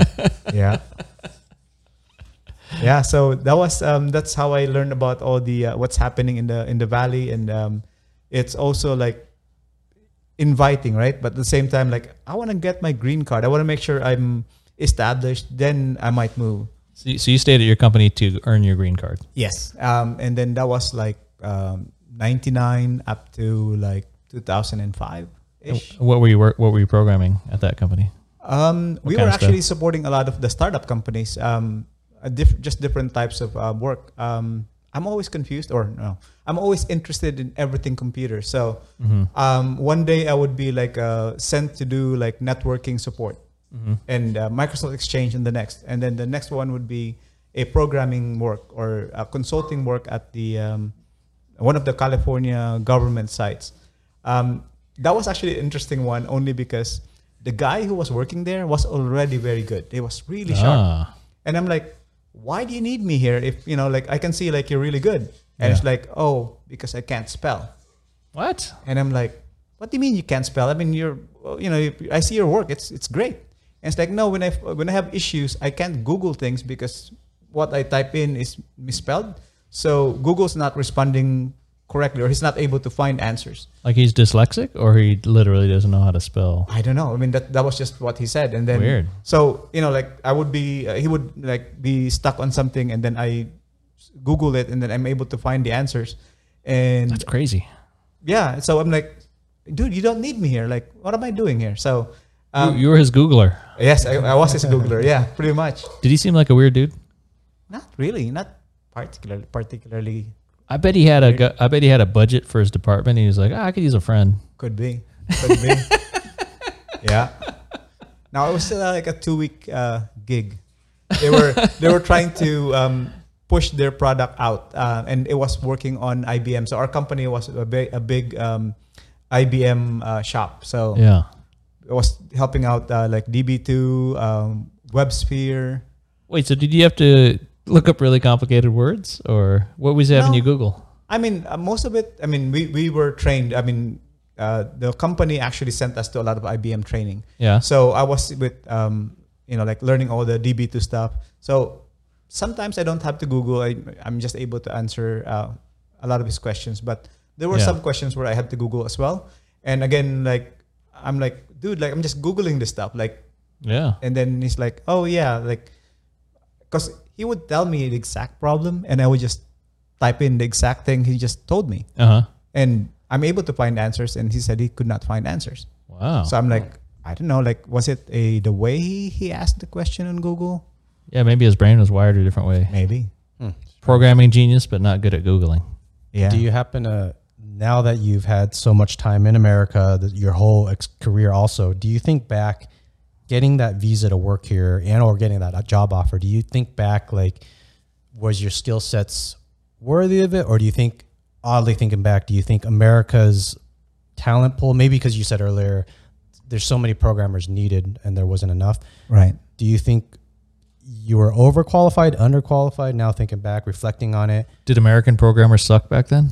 That could be it. No, I mean, I'm pretty sure there's a lot of really good developers here already, but I guess you can say, like, there's probably like the top 1%, like the Elon Musk, the Steve Jobs type of people who are like really good. And then you have like this different levels, right? So wait, but you're not saying they're good programmers, right? I mean, some of them were pretty good. Steve Wozniak. Wozniak, not Steve Jobs. Sorry. We'll give it to Woz. Yes. Woz. My bad. No, that's right. But the point is that, again, you have this really high level, and then you have a lot of this. I feel like it's almost crazy that the H1 visas allocated every year is like almost, I would say, 99% going to India, to hiring people from India.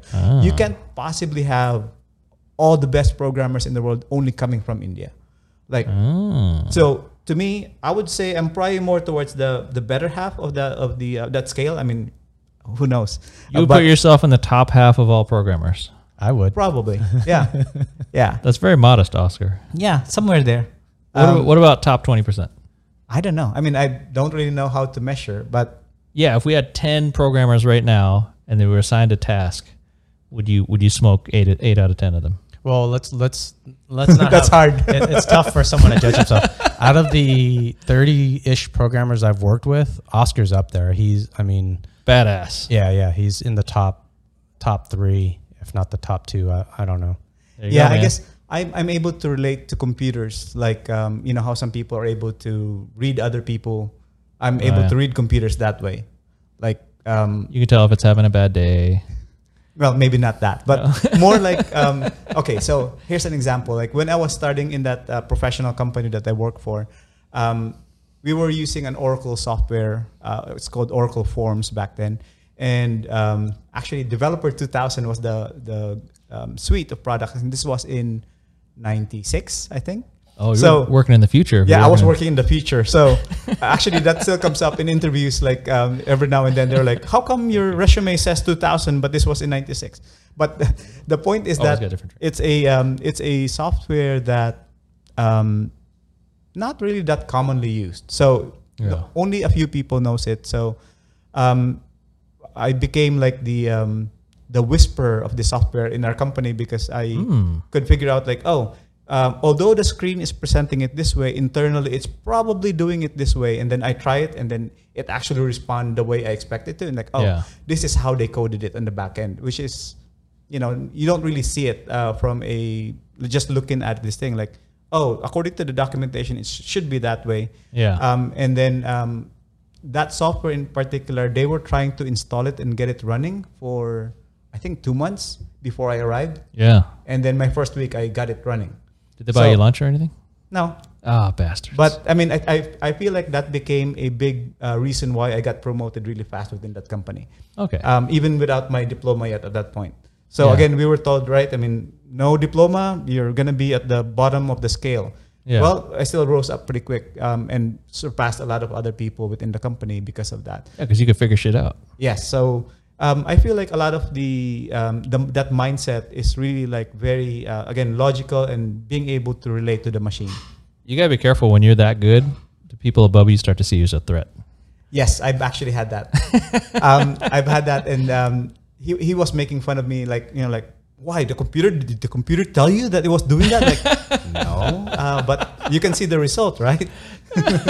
And it became so weird. Like he would approach one of my coworkers who was a girl, and he would be like, "Hey, if you pass Oscar on the street, would you give him a second look?" And I'm like, "What has that got to do with anything?" Wow. No, it's about dominance and hierarchy and success. He was exactly doing that. Focused on the wrong thing. Yep.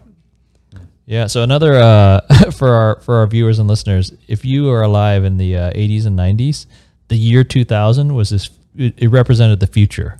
Like there's going to be a day when we have flying cars and everything's going to be robots and it's going to be amazing. And in a way, the year 2000 was that magical day. Like you couldn't even imagine. Like I can't even. This is 1988. What's the year 2000? That's like the far future. That's incredible. Yes. It was this weird cultural idea. So there was a lot of projects that were, if you had the word 2000 or the numbers 2000 in it, it was to say this is the high tech future thing. Yep. Because it's the whatever 2000. Oh yeah, for sure.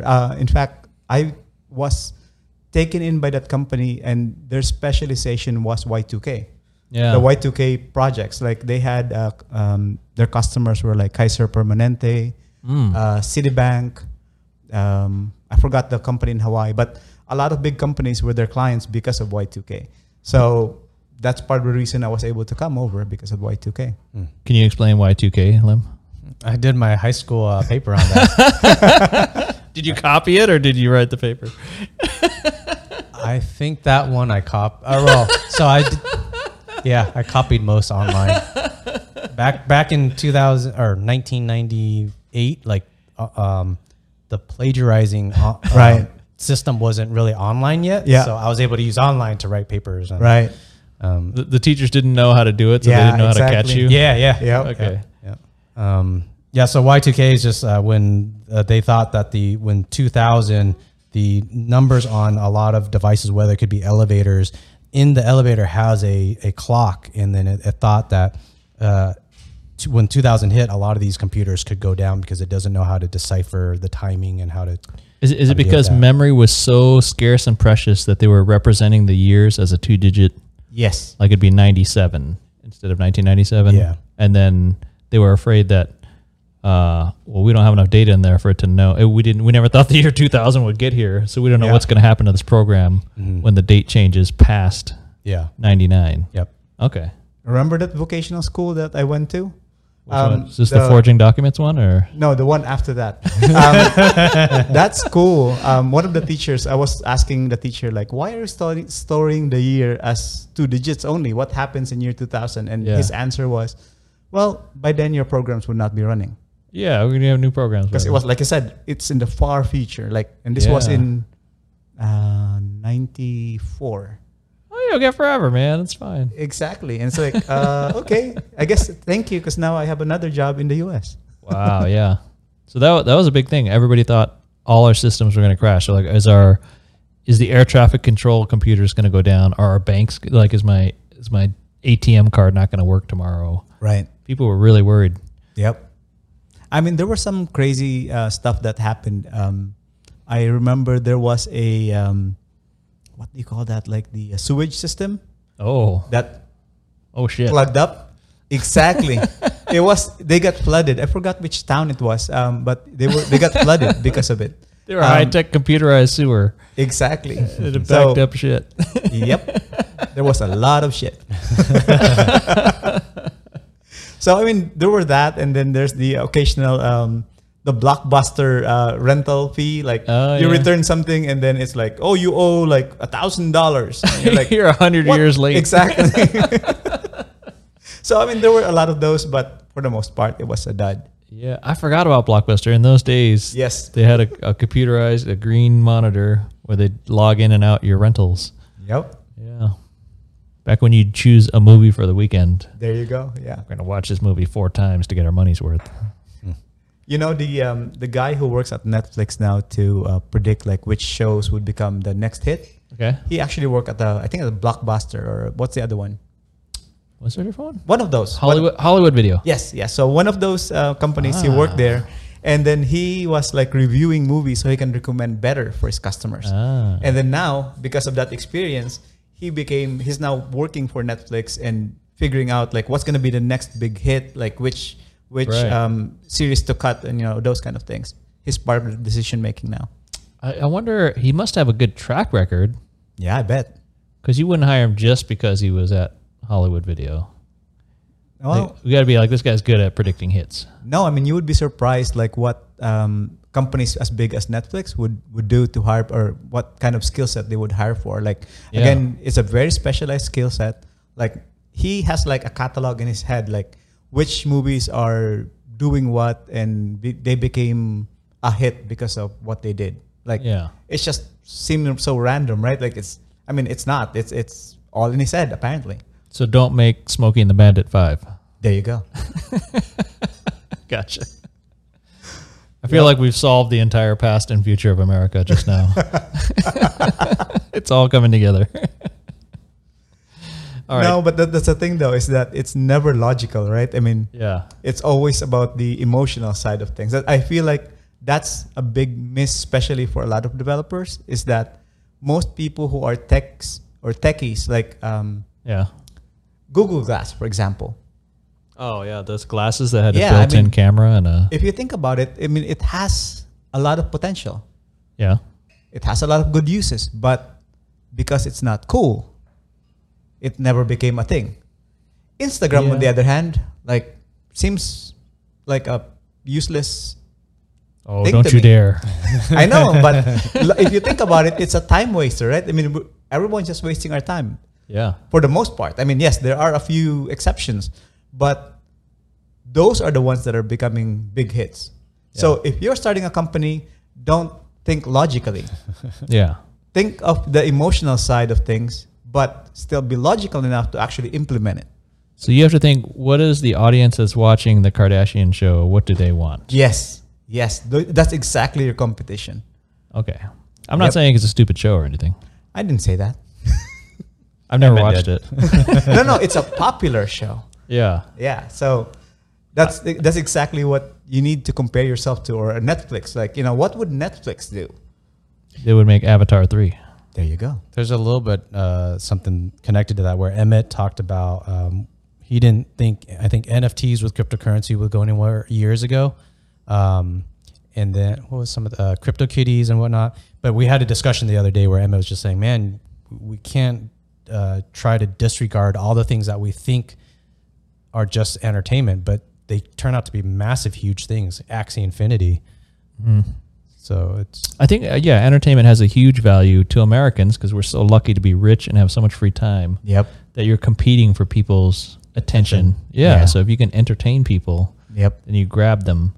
Because I mean, that's exactly why back in the days you'd go to Blockbuster and rent a movie for the weekend, because there wasn't a whole lot of other entertainment options. You had like 3 TV channels, and then you could go hit a ball in the park with a stick or something, right?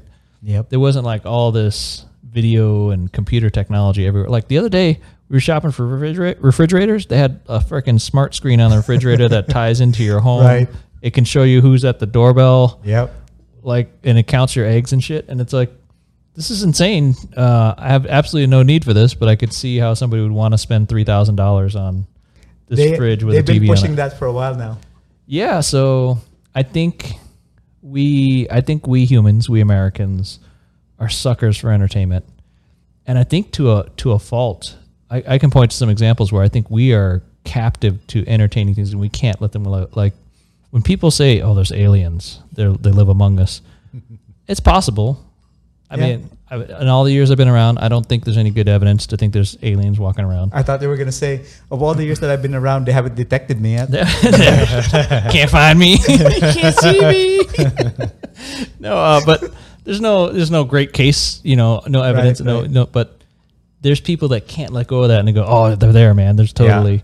As long as somebody believes. But I think anybody that's in the conspiracy theory world, like they're so entertained, they get captivated by those ideas that you can't just let them go. You can't go, that's illogical. I don't think that makes sense. And in a lot of ways, computers actually enable that. Enable entertainment or conspiracy stuff? The conspiracy stuff. Yeah. Well, I guess entertainment too, but the conspiracy stuff, this is supposed to be the information age, right? Yeah. But it's really becoming the disinformation age, because what's happening is they tailor your results based on your profile. Like, they take a profile of you based on, things you've searched before, things you watched. Yeah. And so they would be like, oh, I'm pretty sure this guy is a flat earther. Yeah. So when you start typing, the earth is flat, and then the autocomplete, like on Google, when you start typing, it would autocomplete and it would have suggestions. It would say something like, has been proven. Earth is flat for sure. Yes, that would be the first thing that would come up. 1,000%. As opposed to, the opposing opinion. Because Google doesn't know like what's really true or not. All it knows is this is the same people that you hang out with. They have the same profile as you, and all of them are saying this. So this is probably what you're looking for. It's trying to give you what you want. Yes, so it's reinforcing that, and now you have this stronger opposing opinions instead of like trying to understand and like, why did they say that? Like, why is the other side not, understanding this? So in a way, technology has enabled a lot of the conspiracy and the division within the U.S. at the moment. Or even like tracking devices in the vaccine. Mm-hmm. That's illogical because the people that are making the vaccines are these big biotech companies. They want to rip you off for a bunch of money. They don't want to put a tracking device in you. What are they going to track? Exactly. And if you are able to produce a tracker that's able to transmit and have power that long, you're a billionaire. Like, that's a product by itself. Why would you waste it on something like this? Yeah, plus you could just put it in a donut. It'd be a lot easier than in a vaccine. True. Free food. But it's such it all comes back to food. But it's such an entertaining idea that people can't let go of it. They're like, oh, they're after me. Somebody wants to watch what I'm doing. Yeah. Like, are you really doing something interesting? Right. Are you really? You're going to the donut shop, aren't you? The government wants to know when you're going to the donut shop. Yep. And by the way, we can track your phone. You knew that, right? They're already you already got all the info in the world on this supercomputer that you carry in your pocket. So logically, there's no case. Right. But I think there's people that can't let go of that entertaining idea. Yep. Somebody's after me. They're watching me, right? Yep. That's a lot more entertaining. Yep. I don't know. That's my theory. Yeah. That's my thesis. And again, with Google and your Facebook feed and whatever, like all this are customized for who you are. And now it's saying, oh, yeah, it's true. Yeah. Like, see, I found this news. It said this. That's people. That's just how people are. Well, so we have a problem with crazy, at the very least, crazy information running wild on social media and through our internet. Yeah. What do you think would be a good way to kind of Listen. address that? Like if Yeah, listen. Really try to listen and be open to other. So this is something I find interesting in that the people who are able to travel and be in other cultures typically are able to grasp like what is real and what is not, and at least be open to the idea of like, oh, maybe I'm wrong, or maybe there's another possibility.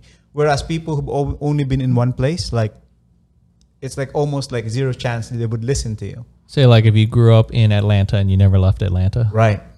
And Then- there's still some people who are like that. Like they've never left their town, right? And they're just there. And when somebody says, "Oh, the COVID vaccine makes your testicles grow," like really, this just happened, right? I mean, who was a celebrity? Somebody came out and said Ashton Kutcher. No, Russell Brand. No, a female. She said Mila Kunis. No, she said her cousin's friend in Jamaica, I forgot where. But the point is that's why she won't have the vaccine, because of all the possible side effects. So because her cousin's friend's balls got bigger. Exactly. All right. So, but again, like I'm pretty sure there are people out there who would believe that and stick to it. Like, oh yeah, this is true. So Queen Latifah. I think you're getting closer. Why? Because Jamaicans are typically black. Is that why? Well, the pop culture, I guess, is what I'm thinking. But yeah, that too. I was going with Jamaicans are typically black. Yeah. Or African American. Well, No, Jamaican. I can actually see her face, and yes, she is black, but I can't remember Rihanna. her name. No. Okay, I don't know that many. It's in the Lizzo. You can no. You can look up her name or the news. It's there. It was only like 3 days ago. Just Google search Jamaica balls enlargement. No.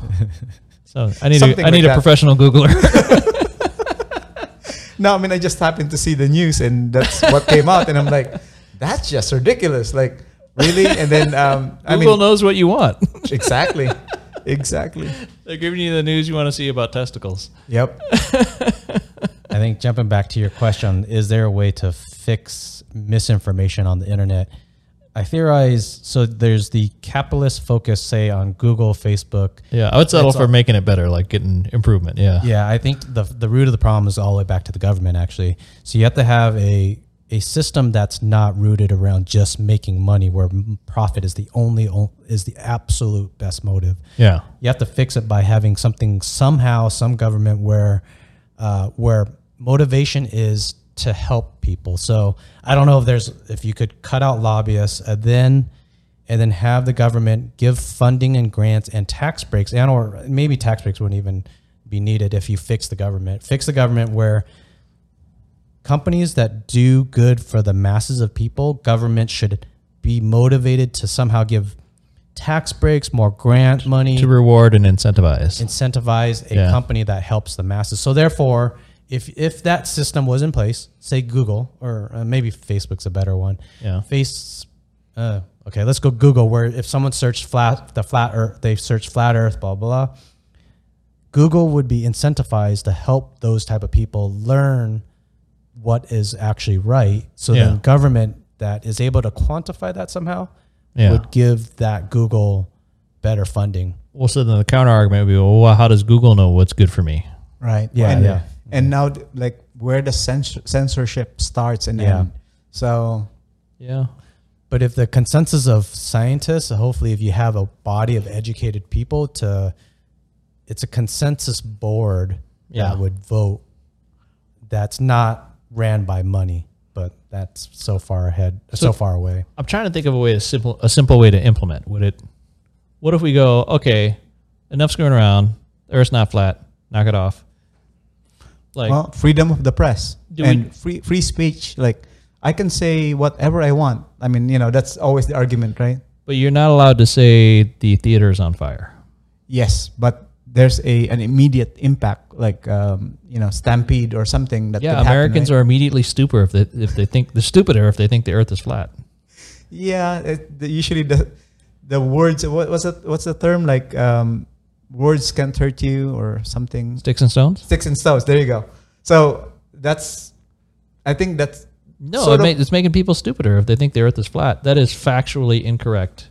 I mean, there's a lot of factually incorrect stuff, but it's not. I'm saying we could start with, so the U.S. Board of Education could go, hey, you know what? The Earth is definitely not flat. The Board of Education says no to anything that says the Earth is flat. So now Facebook and Google can go, well, it's not good to teach people the Earth's flat. So we're gonna downplay that. You can go search for it if you want, but we're gonna minimize. We're going to change the algorithm so that flat Earth, anything that supports flat Earth is going to. No, I'm totally with you. I mean, I'm like, we should be doing something like that, but at the same time, you would also have to think it from the other side, right? I mean, I'm pretty sure they would come up with, like, oh, you're censoring or the government, there's a government conspiracy to take away our freedom, and by doing, like telling us that it's this, like, I mean, that's what they're saying now about the vaccine. Like, what has anything like there's this guy who supposedly quit the military because he would not get the vaccine, the COVID vaccine. Was he like a reserve backup dude? No. He was like a captain. He was a pretty high level dude. Yeah. But the thing is, he submitted to the anthrax vaccine. Yeah. He submitted to the smallpox vaccine. Like, why is it all of a sudden? Because those don't have tracking chips in them. There you go. Yeah. So that's exactly the problem, right? Like, it's just crazy what people believe, and then now you get into all sorts of mindsets. Like, it's not logical. I mean, you could argue that it's not logical, but from their perspective, it's like, this is reality. Yeah. Well, here, so for our viewers and listeners, I would say this: if you want to believe in government conspiracies, right? It's hard because there's the government. There's a huge. It's the system of government that we live under is so many different parts. There's the federal government, the state government, the city government, the county government. You got military, you got defense, you got science, you got the NSA, the CIA, the FBI. You got so many millions of parts. You got the FDA, you got the health department. We could sit here all afternoon and make a list of government agencies. So there's all these agencies that have some authority to regulate and not allow us to do things that should be for the greater good, right? So are there ever government conspiracies?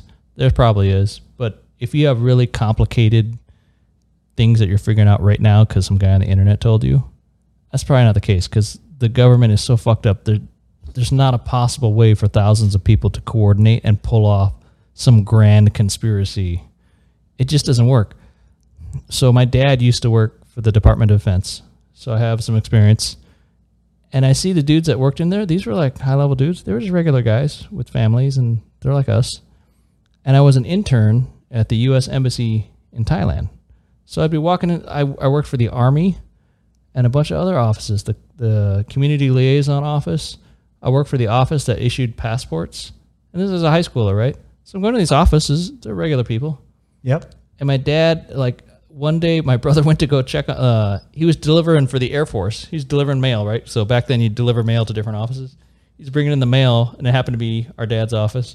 He goes, "Hey guys, I got your mail, right?" And you put it in the inbox. And my dad and his boss are leaning over their computer like, how do I figure this out, right?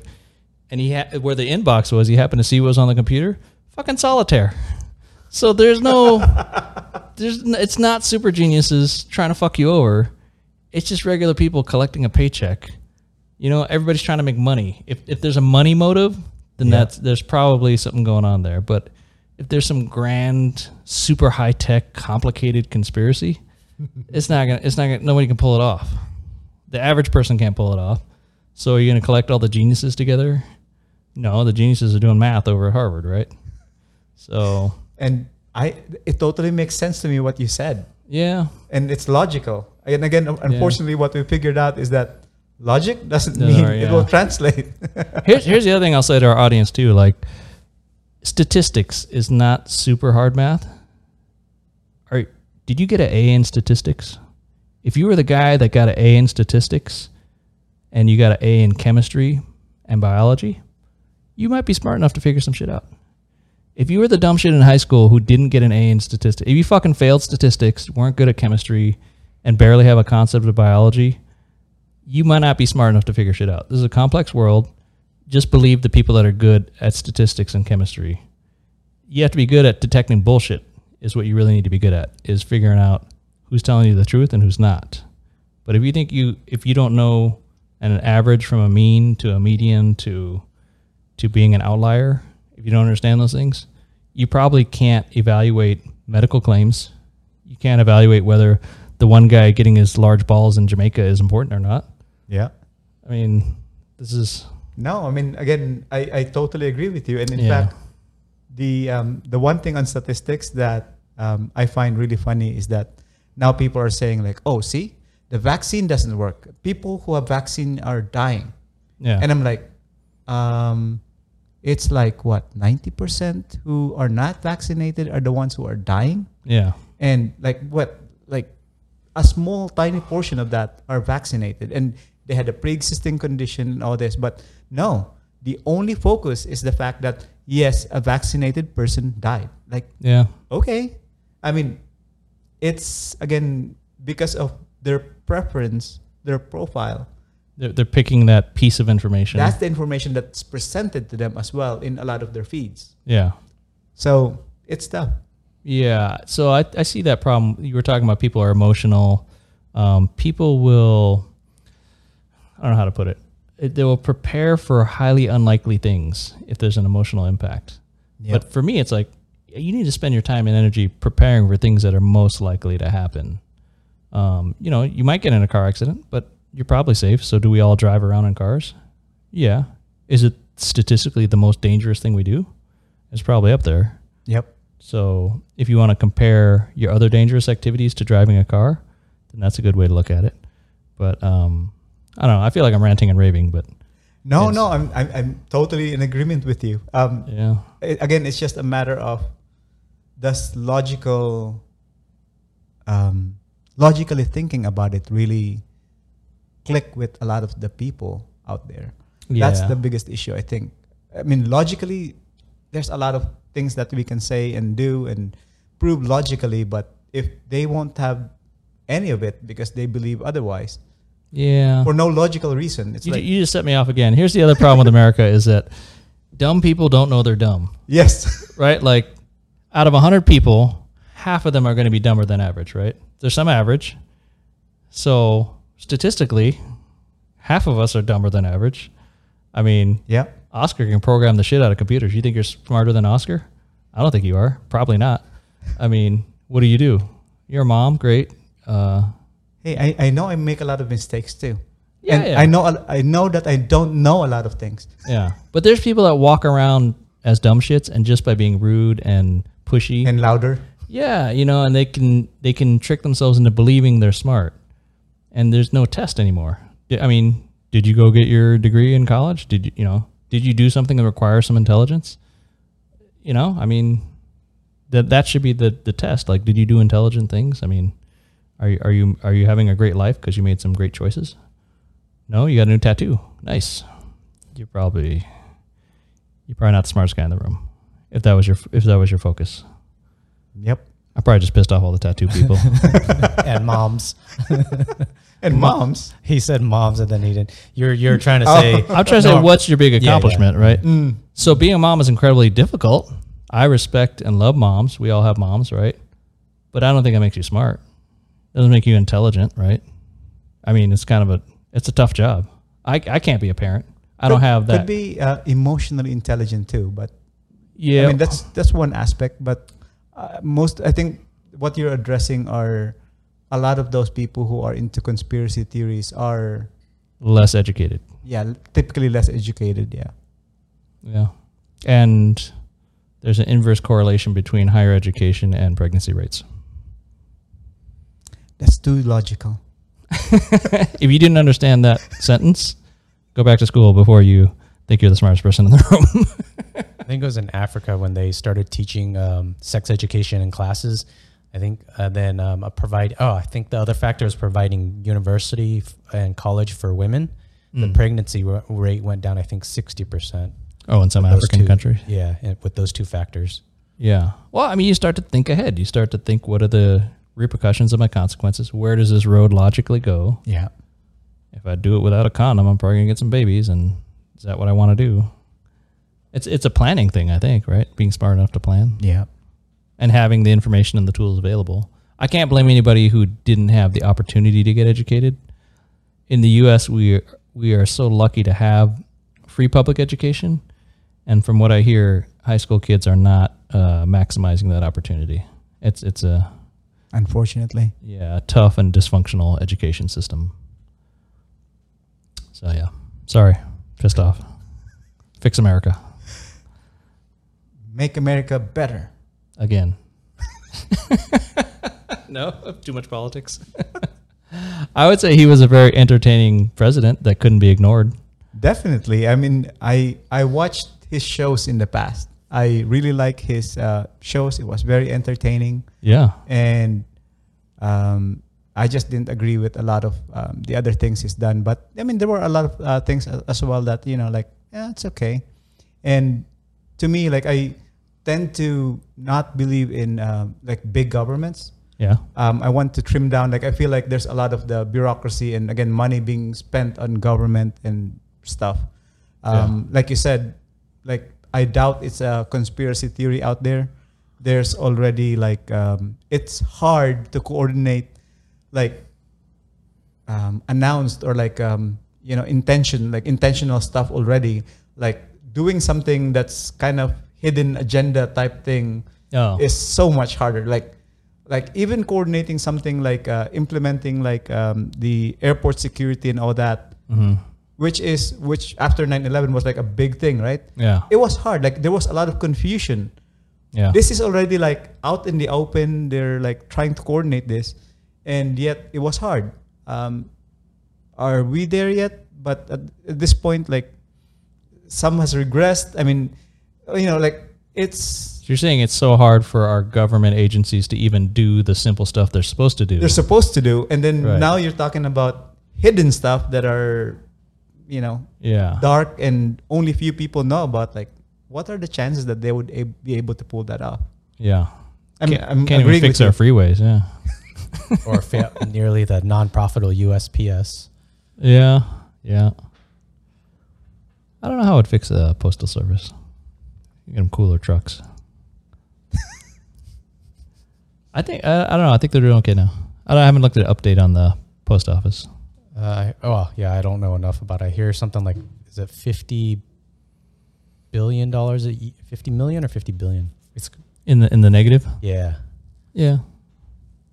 I mean, I would say we can't just let the post office die and disappear. Oh no, right? I agree. It's just crazy that the technology and more so the coordination of so many people by the government can't figure that out. Yeah, that should be an easy one, right? How do we make our mail work? Mm-hmm. Well, technically, isn't the USPS a private company? It is technically, but it still takes, from my understanding, that $50 million deficit. Subsidized. Our tax money. If I pee in your mailbox, that's a federal offense. Yep. So that means it's not just private. Yes. No, agree. Agree. You might have a civil lawsuit also. Yep. And then I'll be a sex offender. Welcome to America, everybody. Yep, exactly. Yep. Should we jump back to software engineering? Sorry. Let's talk about things we actually know about. No, I know where your mailbox is. So I'm going to go take a dump in it tomorrow. Nothing personal. It's just to prove a point. Right. Sorry. All right. So you've come to America. You're programming near Silicon Valley? Yeah, near Silicon Valley. Okay. The East Bay, San Francisco East Bay. Alameda? Towards that, yeah. Okay. Yeah. Contra Costa County. How long did you work at that company? Probably about 5 years. Yeah. What was the next company? The next company was APL, American President Lines. That was in Oakland. That was in Alameda County. Was it shipping? Yes. Okay. Yes. How did you get that job? What was the... we were assigned there by that other company, and then the other company closed shop, and then we just got absorbed into the other company. Okay. Yeah. So, and then over there, we actually deployed a software in the Appalachians. That was really cool. Wait. The Appalachians is these mountains over on the East Coast? Yes, that one. Famous for being very rednecky and uneducated? Yes. What software were you deploying to the Appalachians? So here's the thing. Growing up, I always liked that song that had like... Banjos? No, not banjos. Like, I can't remember the title of the song right now, but like Country Road. Just a good old boy. Oh, Take Me Home, Country Road? Yes, that one. Take Me Home. Yes. Is there copyright problems if I sing? Probably. Okay. So that song has a lot of like the Blue Ridge Mountain and like all that stuff. So visiting there was like, oh wow, this is the thing that was in that song that I really loved singing when I was growing up. It was really cool. But then you get to the place and it's like kind of depressing a little bit. Like one of the drivers that we had kind of look like and speak like Joe Dirt. Joe Dirt with a mullet? Yes. Okay. Joe Dirt was a caricature, like a comedy caricature of a country redneck. Okay. Yeah. But this guy was actually like that. He could not read. He could not, I think he can, he remembered the symbols, but he could not really read. Okay. Like that kind of He was a truck driver? Yes. And he actually looked like him too. So I'm like, this is really cool and depressing at the same time. You think he would at least have to read road signs, right? Or he just get lost a lot? Yeah, no, I think he was able to. But yeah, it's crazy. But he was only doing local delivery. So, you know, he's familiar with the local he knows the area. Yeah. So, but yes, that was the deployment for a trucking optimization software. And one of the things we figured out was, I'm not sure if we want to piss off the union, but the union workers are slacking off. No, this one is crazy. So this is long in your past, right? Yes. Yeah, fuck the trucking union. This was, it wasn't the trucking union, it was the mill. It was the paper mill. Okay. So basically there's this piece of paper. They would take out a small section of the piece of paper and hand it off to the next guy. Next guy. Eventually it lands on this glass window with a lady behind it. Uh-huh. And then the lady takes whatever you pass to her and then she puts it down. And like in the trash or what? Yes, exactly. It was in the trash. I didn't know it was in the trash at first.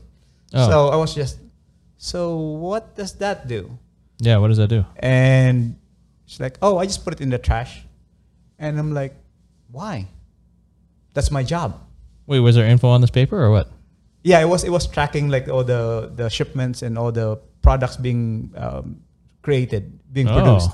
So the only reason she's there is because of the union, and the position has to be there according to the union. Yes. But it wasn't really doing anything anymore for the company. Mm-hmm. So it's crazy to me how there's a lot of these inefficiencies, not just from the government side, but from even the private sector. It's still happening.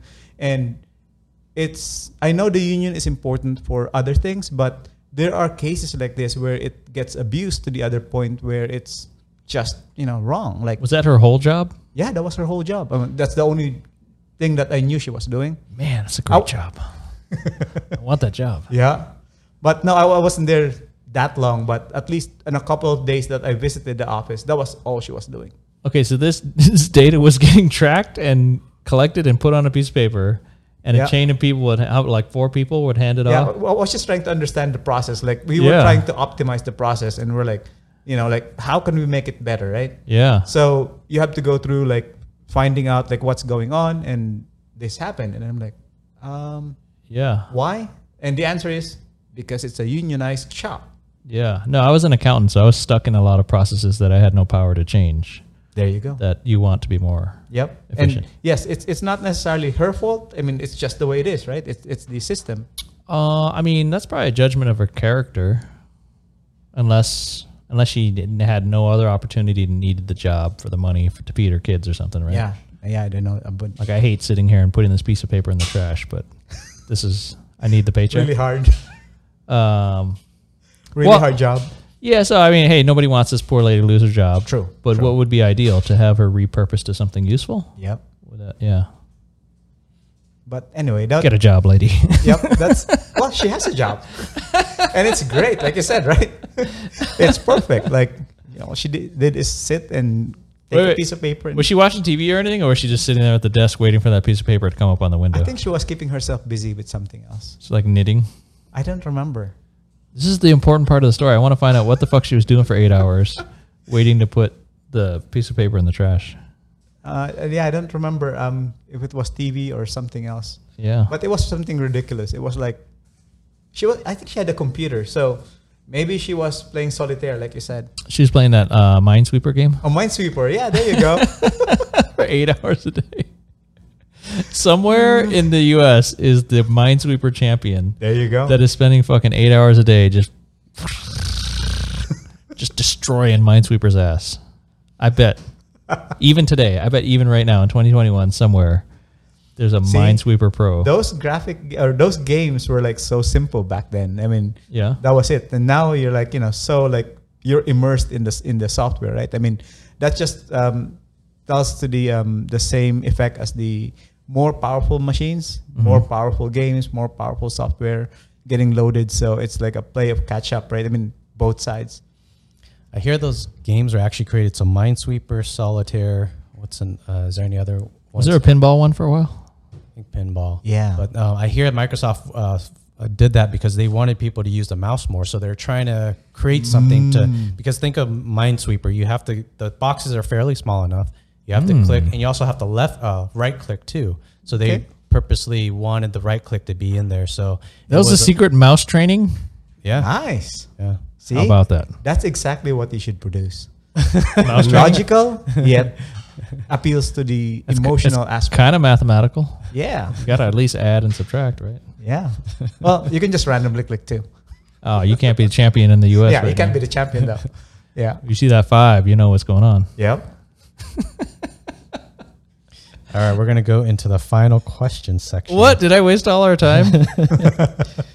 So this is part 2 for you, but Wait, did I really fuck it up? Could we have gotten like a lot more wisdom out of Oscar if I hadn't been jerking around the whole time? maybe I don't know. Sorry, Actually, I would say yes. Oscar is a big bucket of wisdom, and we didn't get to tap into that much. But it was all good. Bucket of wisdom. I'm gonna Big get bucket. you a T-shirt. If I told you to put $5,000 into cryptocurrency, what would you think? What questions come to mind? One, if I have the money, I would so do it.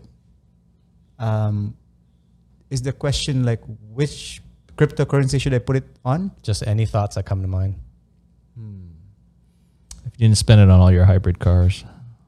No, I mean I would spend it on crypto. What specifically in crypto? Probably learning NFTs and producing NFTs right now. Oh, would you do be that the for thing. free. You don't need $5,000 to do that.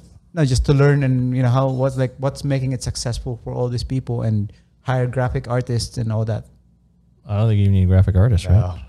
It's I like mean, you can produce. It's like 8-pixel drawings or something. Yes, some of them are. Yes, but I mean, still, like you still need to have some kind of graphic skills. Yeah. Okay. On the thought of which cryptocurrencies, I still feel like Ethereum is the best one out there. I feel like it has a good balance of usefulness. I mean, I feel like Bitcoin in particular is like not really useful for anything other than people perceiving it as having value. Other than that, it's not good for anything else. But Ethereum can actually be used for something useful. Again, that's too logical thinking. I mean, it's too logical, so I'm pretty sure that's not going to work. So, I mean, that seems to be the case, right? And and again, you know, like when the internet started becoming like a mainstream thing, all those companies that were, you know, selling like the Red Hat distribution of the Linux distro, What's a Red SUSE. Hat? Like there's all these brands. Like they try to bundle up their own versions of Linux. So the operating system. So to compete with Windows. Red Hat is actually one of the better stories because they're actually successful and they got bought by IBM, I think, recently. Is that a reference to White Hat and Black Hat or not? No, related? no. Oh, okay. Not related to that at all. Okay. It's just this guy with a fedora, Red Hat. I think his silhouette was Red Hat, or was it the other way around? Okay. I forgot. But the thing I'm looking at here is that logically back then I was already like, tinkering with computers, right? And I'm like, oh, this is like a really big thing. Like this will become a big hit. And then of course it never went anywhere because one, it's logical. And then two, it's totally utilitarian. It's for the OS and for all these other things. Whereas when Facebook came out, I'm like, man, this is just garbage. Like wasting my time. No, you put up a picture. My friends could see my picture. Yeah, but it doesn't really help you do anything. It doesn't produce anything. Like logically, that's my thinking. So. From a logical perspective, that's how I look at things. Yeah. Like when I buy my car, I look at my total cost of ownership, like all this crazy stuff. And then I heard the salesman just comes to you in the parking lot and says, "What color car do you want today?" Yeah. Like, that's the first question they ask. Like, I'm not sure how true that is. Is that the majority or is that a few? But the point is that, again, the color is more about the emotional side as opposed to the logical side. Yeah. Like they appeal more to that. So me saying like go with Ethereum is probably gonna tank Ethereum. That's my point. Luckily, the NFTs are living on Ethereum. Yes. Yes. Yeah. Do you have any Axie Infinity questions? I know Oscar doesn't have much information on Axie Infinity in Philippines. Yeah. What was your thoughts with Axie Infinity? Actually, you never brought up. You talked. I guess you slightly brought up via text. If there is a way to collaborate with to create a team, and then maybe your. Do you want to sponsor? Yeah. A less fortunate person in the Philippines. For sure, we can do that. Again, that's why my answer earlier to you was like if I had the money. So my wife is putting up a hospice business right now. So. Like you're gonna be rich. Hopefully, that's the reason why you put up a company. But I mean, she's really passionate about helping and all that. Like, yeah, I was being insensitive. No, but at the same time, like, you put up a company for a reason, right? I mean, you don't want to waste your time on if you're just not making. Go with the emotion, man. Go with the emotion. Yes, but it's also very for her. It's very an emotional thing. Like she feels like a lot of hospices out there are not like really helping. The horror stories sometimes. Yes. So hospices, if you need nursing care outside of the hospital, and hospice means you ain't got much time left. You're on the way out. Yep. You're dying, and the hospice care is the end of the road. Yep. It's like, hey, we know you're gonna die. How comfortable can we make you? Yeah. So it can be great or it can be terrible. Yes, exactly. So to me, like at the moment, the money's flowing that way because there's a lot of startup that you have to startup costs that you have to pay for. How many government agencies do you have to deal with? I think she dealt with 2 at least so far. Okay. I'm not sure if that's it or there's some that I wasn't even aware of. I guarantee you there's more. Probably. Probably. It's coming. Yep. So, and that's why my answer was like, for Axie, like I wanted to, but at the same time, like, I can't really afford to do it right now. Yeah. But if, like if you just want me to help set you up with, hook you up with somebody there, I can definitely do that. Yeah. Well, it doesn't help us. Would it help your relative? Yeah, I think so. Okay. I think so. There's definitely that market. I'm not sure why most of the people that they interviewed were in the far north. I'm not sure if that's like just happens to be the case that they picked those people, but they seem to only have people from the really up north section of the country. Is that where the reporter was? I don't know. It's a surprise. I mean, usually you don't hear from the provinces at all. Oh. It's rare, but I mean, in this case, I guess they were able to get hold of somebody from there. You know what it is? It has to be somebody who doesn't have other good opportunities.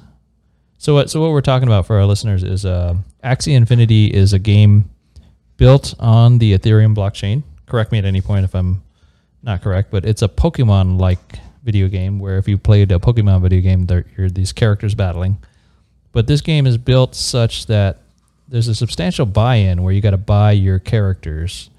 But if you play your team every day, there's a way to earn some money on a daily basis. And it's something like $10 a day, which I don't know, if it costs you $1,000 to buy the team to make $10 a day, then you're like, well, really, I'm only doing this if I love Ethereum and I want to buy into this game because it's kind of the only thing going on right now. There's some other games you can play, but this is the first big one that's really functional, and it's got this weird setup. And then what that ends up doing is, if you're in the Philippines and you ain't got a better job, then $10 a day is pretty good money. Like you can if you're starving and you're hungry, $10 a day sounds great. So to an American, we'd laugh at $10. We're trying to get $10 an hour, for bullshit jobs. But in other countries, it's a different equation based on your costs and your opportunities. Yes. So what we're talking about is the possibility of, can we buy a team to help somebody we know make $10 a day? Yeah. And I guess the thing is, if it's $1,000 to buy this team, sounds crazy, sounds like a lot, right? But we have some Ethereum that's in excess of that, and then whatever you buy for $1,000 presumably doesn't lose its value. Right. You're converting your Ethereum into these Axie team, so hopefully it still has value. It's kind of like if you spent money on a Rolex watch, you're not losing the money. You're buying a thing that has value. So can we buy this team and help somebody in a less fortunate situation across the world, right across the Pacific Ocean? Yeah.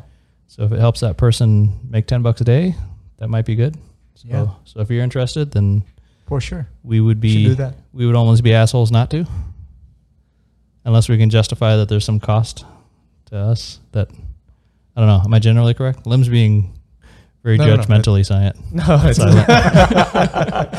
is that how my face looks when I'm quiet? I'm bitch face all the time. No, I think there's a lot of details we'll have to iron out, and we'll see how it goes. Yeah. On the in case the audience doesn't know, the $10 a day, some of the players play, and then some of that goes to a manager. So I actually don't know the math. I don't know if that player could make $20 a day, but 50% usually goes to the managers and the investors and the people that help set that up. So without the investors, those people wouldn't even get that $10 a day. Right. Yeah. In a way, it's like setting up a company, and then you have a worker who's able to take home money. Yep. Yes. It's a new digital way to exploit overseas workers. Unfortunately, the American way. Sad. But at least, to defend it, at least in this, with Axie Infinity, they can get enough money within, how many months would it be? I don't know if it'd be 6 months. They could potentially buy their own team and then buy their own team and then keep 100% of their thing. Whereas most pyramid schemes, the lower people usually don't have enough to ever create their own thing. Yep. Are you calling this a pyramid scheme? I am trying to say it's not a pyramid scheme because they could buy their own way out, or they could buy their own team and make more money later. Yeah, I could tell you this for me would be entirely altruistic, because I don't give a shit about $10 a day. Like, I'm so lucky that I don't need $10 a day. Like, any effort is not worth $10 a day. Yeah. Yep. All right, next question. What can you not live without, excluding the obvious: water, food, sleep, health? Computers. Duh. Oh. Can you even imagine your life if all computers died today?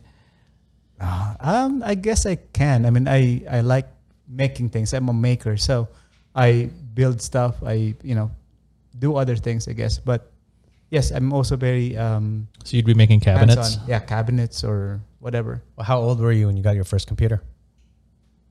You just start on paper, bro. My first computer. Yeah. That's why I was here in the US already when I got my first computer. I never owned my own. So you're over 19 years old?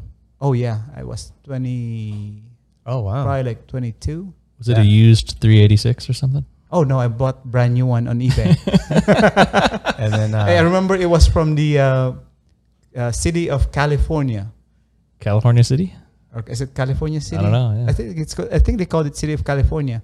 Weird. Weird. Is it in California or somewhere else? It is in California, and you can actually on the way to Bakersfield, I actually see it. I see the sign like California City or whatever, City of California, and then I'm always tempted, like, do I want to take a detour and just look? Because like that's where my first computer came from.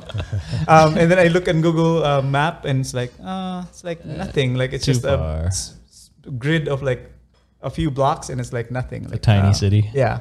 I would love it if their city lines was in the shape of the California. There you go. That'd be kind of cool. Yeah, yeah. I asked that question, and how old were you? Because when your question with if electronics all died out, computers all died out right now. Yeah. Because he had his childhood was without electronics really, or computers. Yeah. So it's easier for you probably to go back to that time. I would think. It's probably old ass. Yeah. It's probably all the kids nowadays. I mean, you see them at 2 and 3 years old. They're playing on smartphones and tablets. Like, it would be interesting when they hit 30 years old, and then if somehow you could rip away computers just to see how they would react. Yeah. I think they literally can't even imagine. Yeah. Well, let me ask you this. Say you're, as a developer, as a software developer, what would be your fantasy thing that you could be working on? Like if you could be working on any software, what would be the most interesting, exciting? I've always wondered what it would be like to work for what they call them, the FANG, Facebook, OnlyFans. No. Like Facebook, Apple, Netflix, Google, Amazon. Amazon. Yeah. Sorry, yeah. AAFAANG. Okay. Yep. I always wondered what it's like working with those companies and then the people in them. Like, like you said, like how high am I in that range? Like, I want to be able to compete with those guys and see, like, Is that like being in the NBA? Like I guess so. You want to get to the you want to get to the Super Bowl. Yep. In a way, that's exciting. Yeah. That's a great answer. I like that. Yeah. I'm not too old to do that now, but that would be if I had a. No, you could show those punks some skills. They have like a different like way of doing things now. Like they had like a lot of what do they call them? Those tests, those like Rorschach tests. No, like they would make you do like how would you do bubble sort? Like what's the best way to sort? There's like all these different ways of sorting things. Yeah. And to me, I stopped looking at those because to me, like I just find like what's the most efficient one that I've seen, and I use that as opposed to reinventing everything, like I said. Right. So they always a lot of their interviews are based on the very basic stuff, that the foundational stuff, like like how do you create this a steering wheel? Like I don't want to build a steering wheel. I want to use that steering wheel and just use it and get going. Yeah. So that's the big dilemma. Like once you get to that interview, they would ask all this type of questions. This is fantasy. You don't have to. We'll skip you past the interview. Straight to the there cafeteria. There you go. Straight to the cafeteria. No, I heard good things about like their cafeteria with like. There's like a European chef doing his thing. There's a Asian. There's a fancy cheeses. Yes. Yeah. Wait. So is your wife's hospice company going to have an incredible website? It's going to be super awesome. My daughter actually built the site. What? Yeah. Nice. Yeah. So yes, there's some good female programmers out there. Yeah. That's awesome. Is she high school or? Yes, she just went to high school. Awesome. Yeah. Just started. No, if you can learn to program in high school. It's badass, yeah. Next question. At what age did you see yourself the most mature, and what caused that? So this is a very kind of abstractish question, like just events in your life that caused you to get more mature. To be honest, I don't feel mature at all. Good answer. No, so dick jokes all day. I still do. I love to joke around. Like maybe not that specifically, but I love joking around and just having fun. And yes, it might be inappropriate sometimes, but for the most part, I would say I'm still not quite there yet. But at the same time, I felt like the past couple of years, I've actually learned again, things like there's a lot of things I don't know. Like Like I was probably one of those stupid people you Bring the mentioned. mic closer. One of those stupid people you mentioned earlier, where they don't know that they don't know. Like Yeah. I've come to that point where, yes, I may not be that mature, but at least I know like there's a lot of things I don't know. There's still a lot of people out there who are better than me at certain things, and Yeah. there's a lot to learn out there. I learned like honesty is one thing, but there's also like what's the compassionate, I guess. Like sometimes it pays to be honest, but at the same time, like sometimes you can't be too brutal about being just Dude. you're like you're so ugly, like I mean things like that. I almost told a guy yesterday he has a terrible haircut. It's like a buzz, and then he let it grow out, and so it's like an overgrown buzz. But then he shaves his sideburn, so he's got zero sideburn. And I felt compassionately I should tell him, "Hey man, you have a horrible haircut. Nobody likes that." But I didn't tell him. It's tough because he might really like it, or I Right. don't know. It's So weird. to me, that's where like figuring out like, We need haircut you- intelligence also. are you close enough to that person? Like are they expecting that from? Do they trust you enough to be able to? What if take he's just that? going through his life and nobody's telling him about his terrible haircut? That's the thing, and that's the hard part about being honest completely, Yeah. and having some compassion for the other person. I feel like that's what's happening with Mark Zuckerberg, Kim Jong-un, and the guy that owns the Raiders. They all have terrible haircuts, but they're in positions of such high power Right. that nobody's going to tell them, "Hey man, what's up with your hair?" Or they probably believe that they're even if somebody tells them, they're like, no, this is the next big thing. Well, presumably they have mirrors, so like you could look at yourself, and they must see themselves and want this weird haircut. Yeah. So I don't get it. Like, I mean, can't you see that nobody else is No, doing but this? that's the other thing is like you want to be different, right? So, You could be different better, not different worse. well, it's that- part is a bit subjective, though. Is that the like, power flex of like, right? I'm going to have the most fucked up haircut, nobody's going to tell me? Exactly. Yeah. There you go. Sorry, I'm derailing the final questions. Next question: what keeps you up at night? What thoughts? What are you worried about? Nothing really. I mean, I worry like if something happens to me, what would happen to my family and all that. But at the same time, I am trying to make sure that I address that and prepare for it. So nothing really. I really try to make it a point that it's all there, it's ready. Like if something happens. So yeah. Nice. Wait, so was there a big maturity, like gravity when you had kids? Did you change it all, or were you just like, I got some No. kids?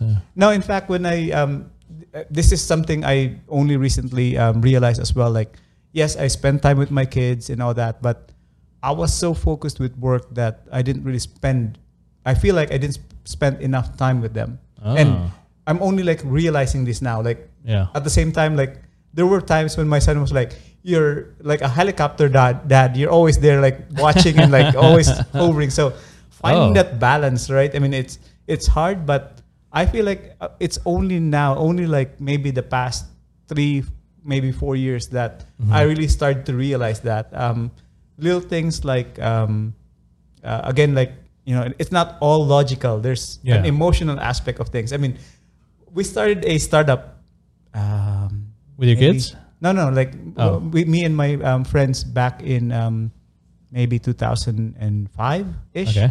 And we said we're not gonna have any salespeople. Uh-huh. We're just gonna build and they will come.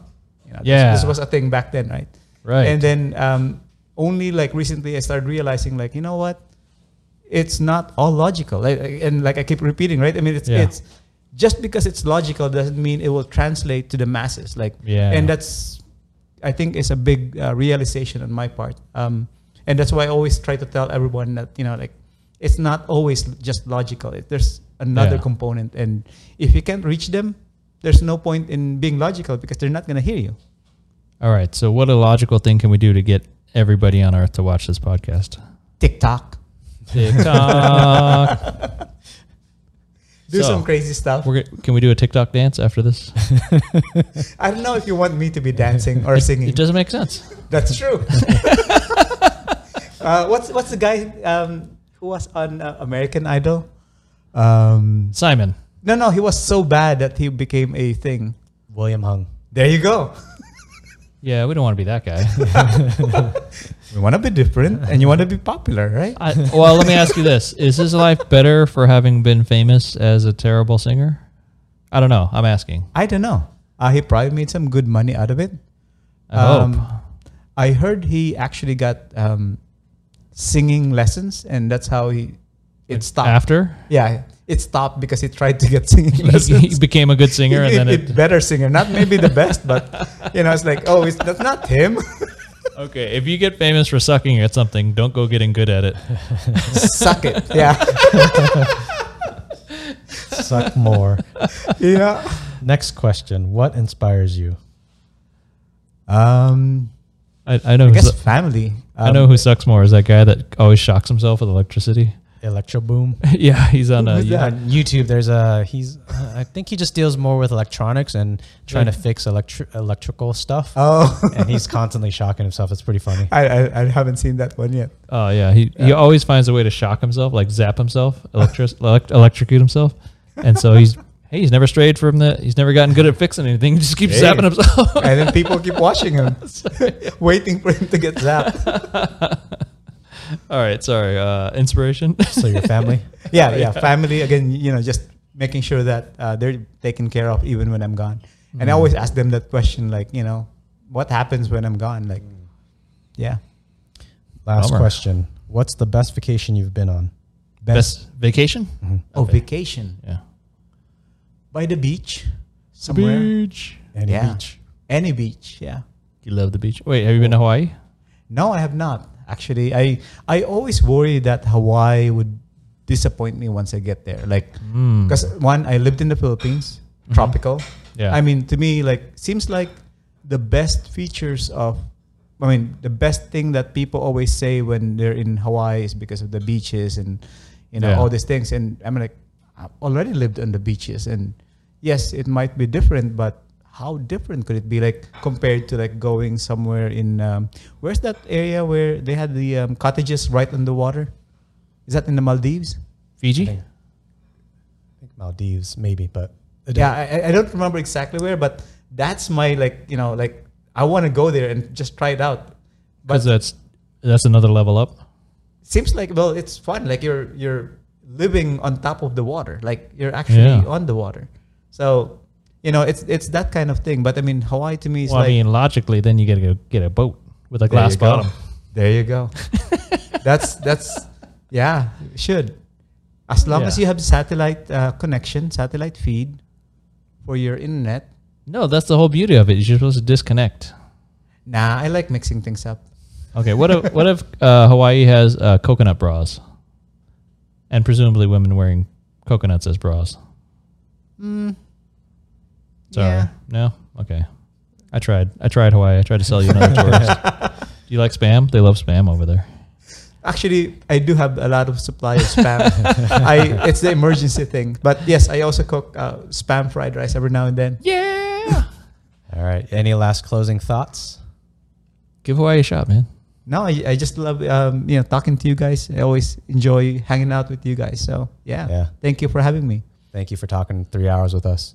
Oscar, awesome dude. Thank you, Oscar. Hey. Cheers. Cheers. Thank you.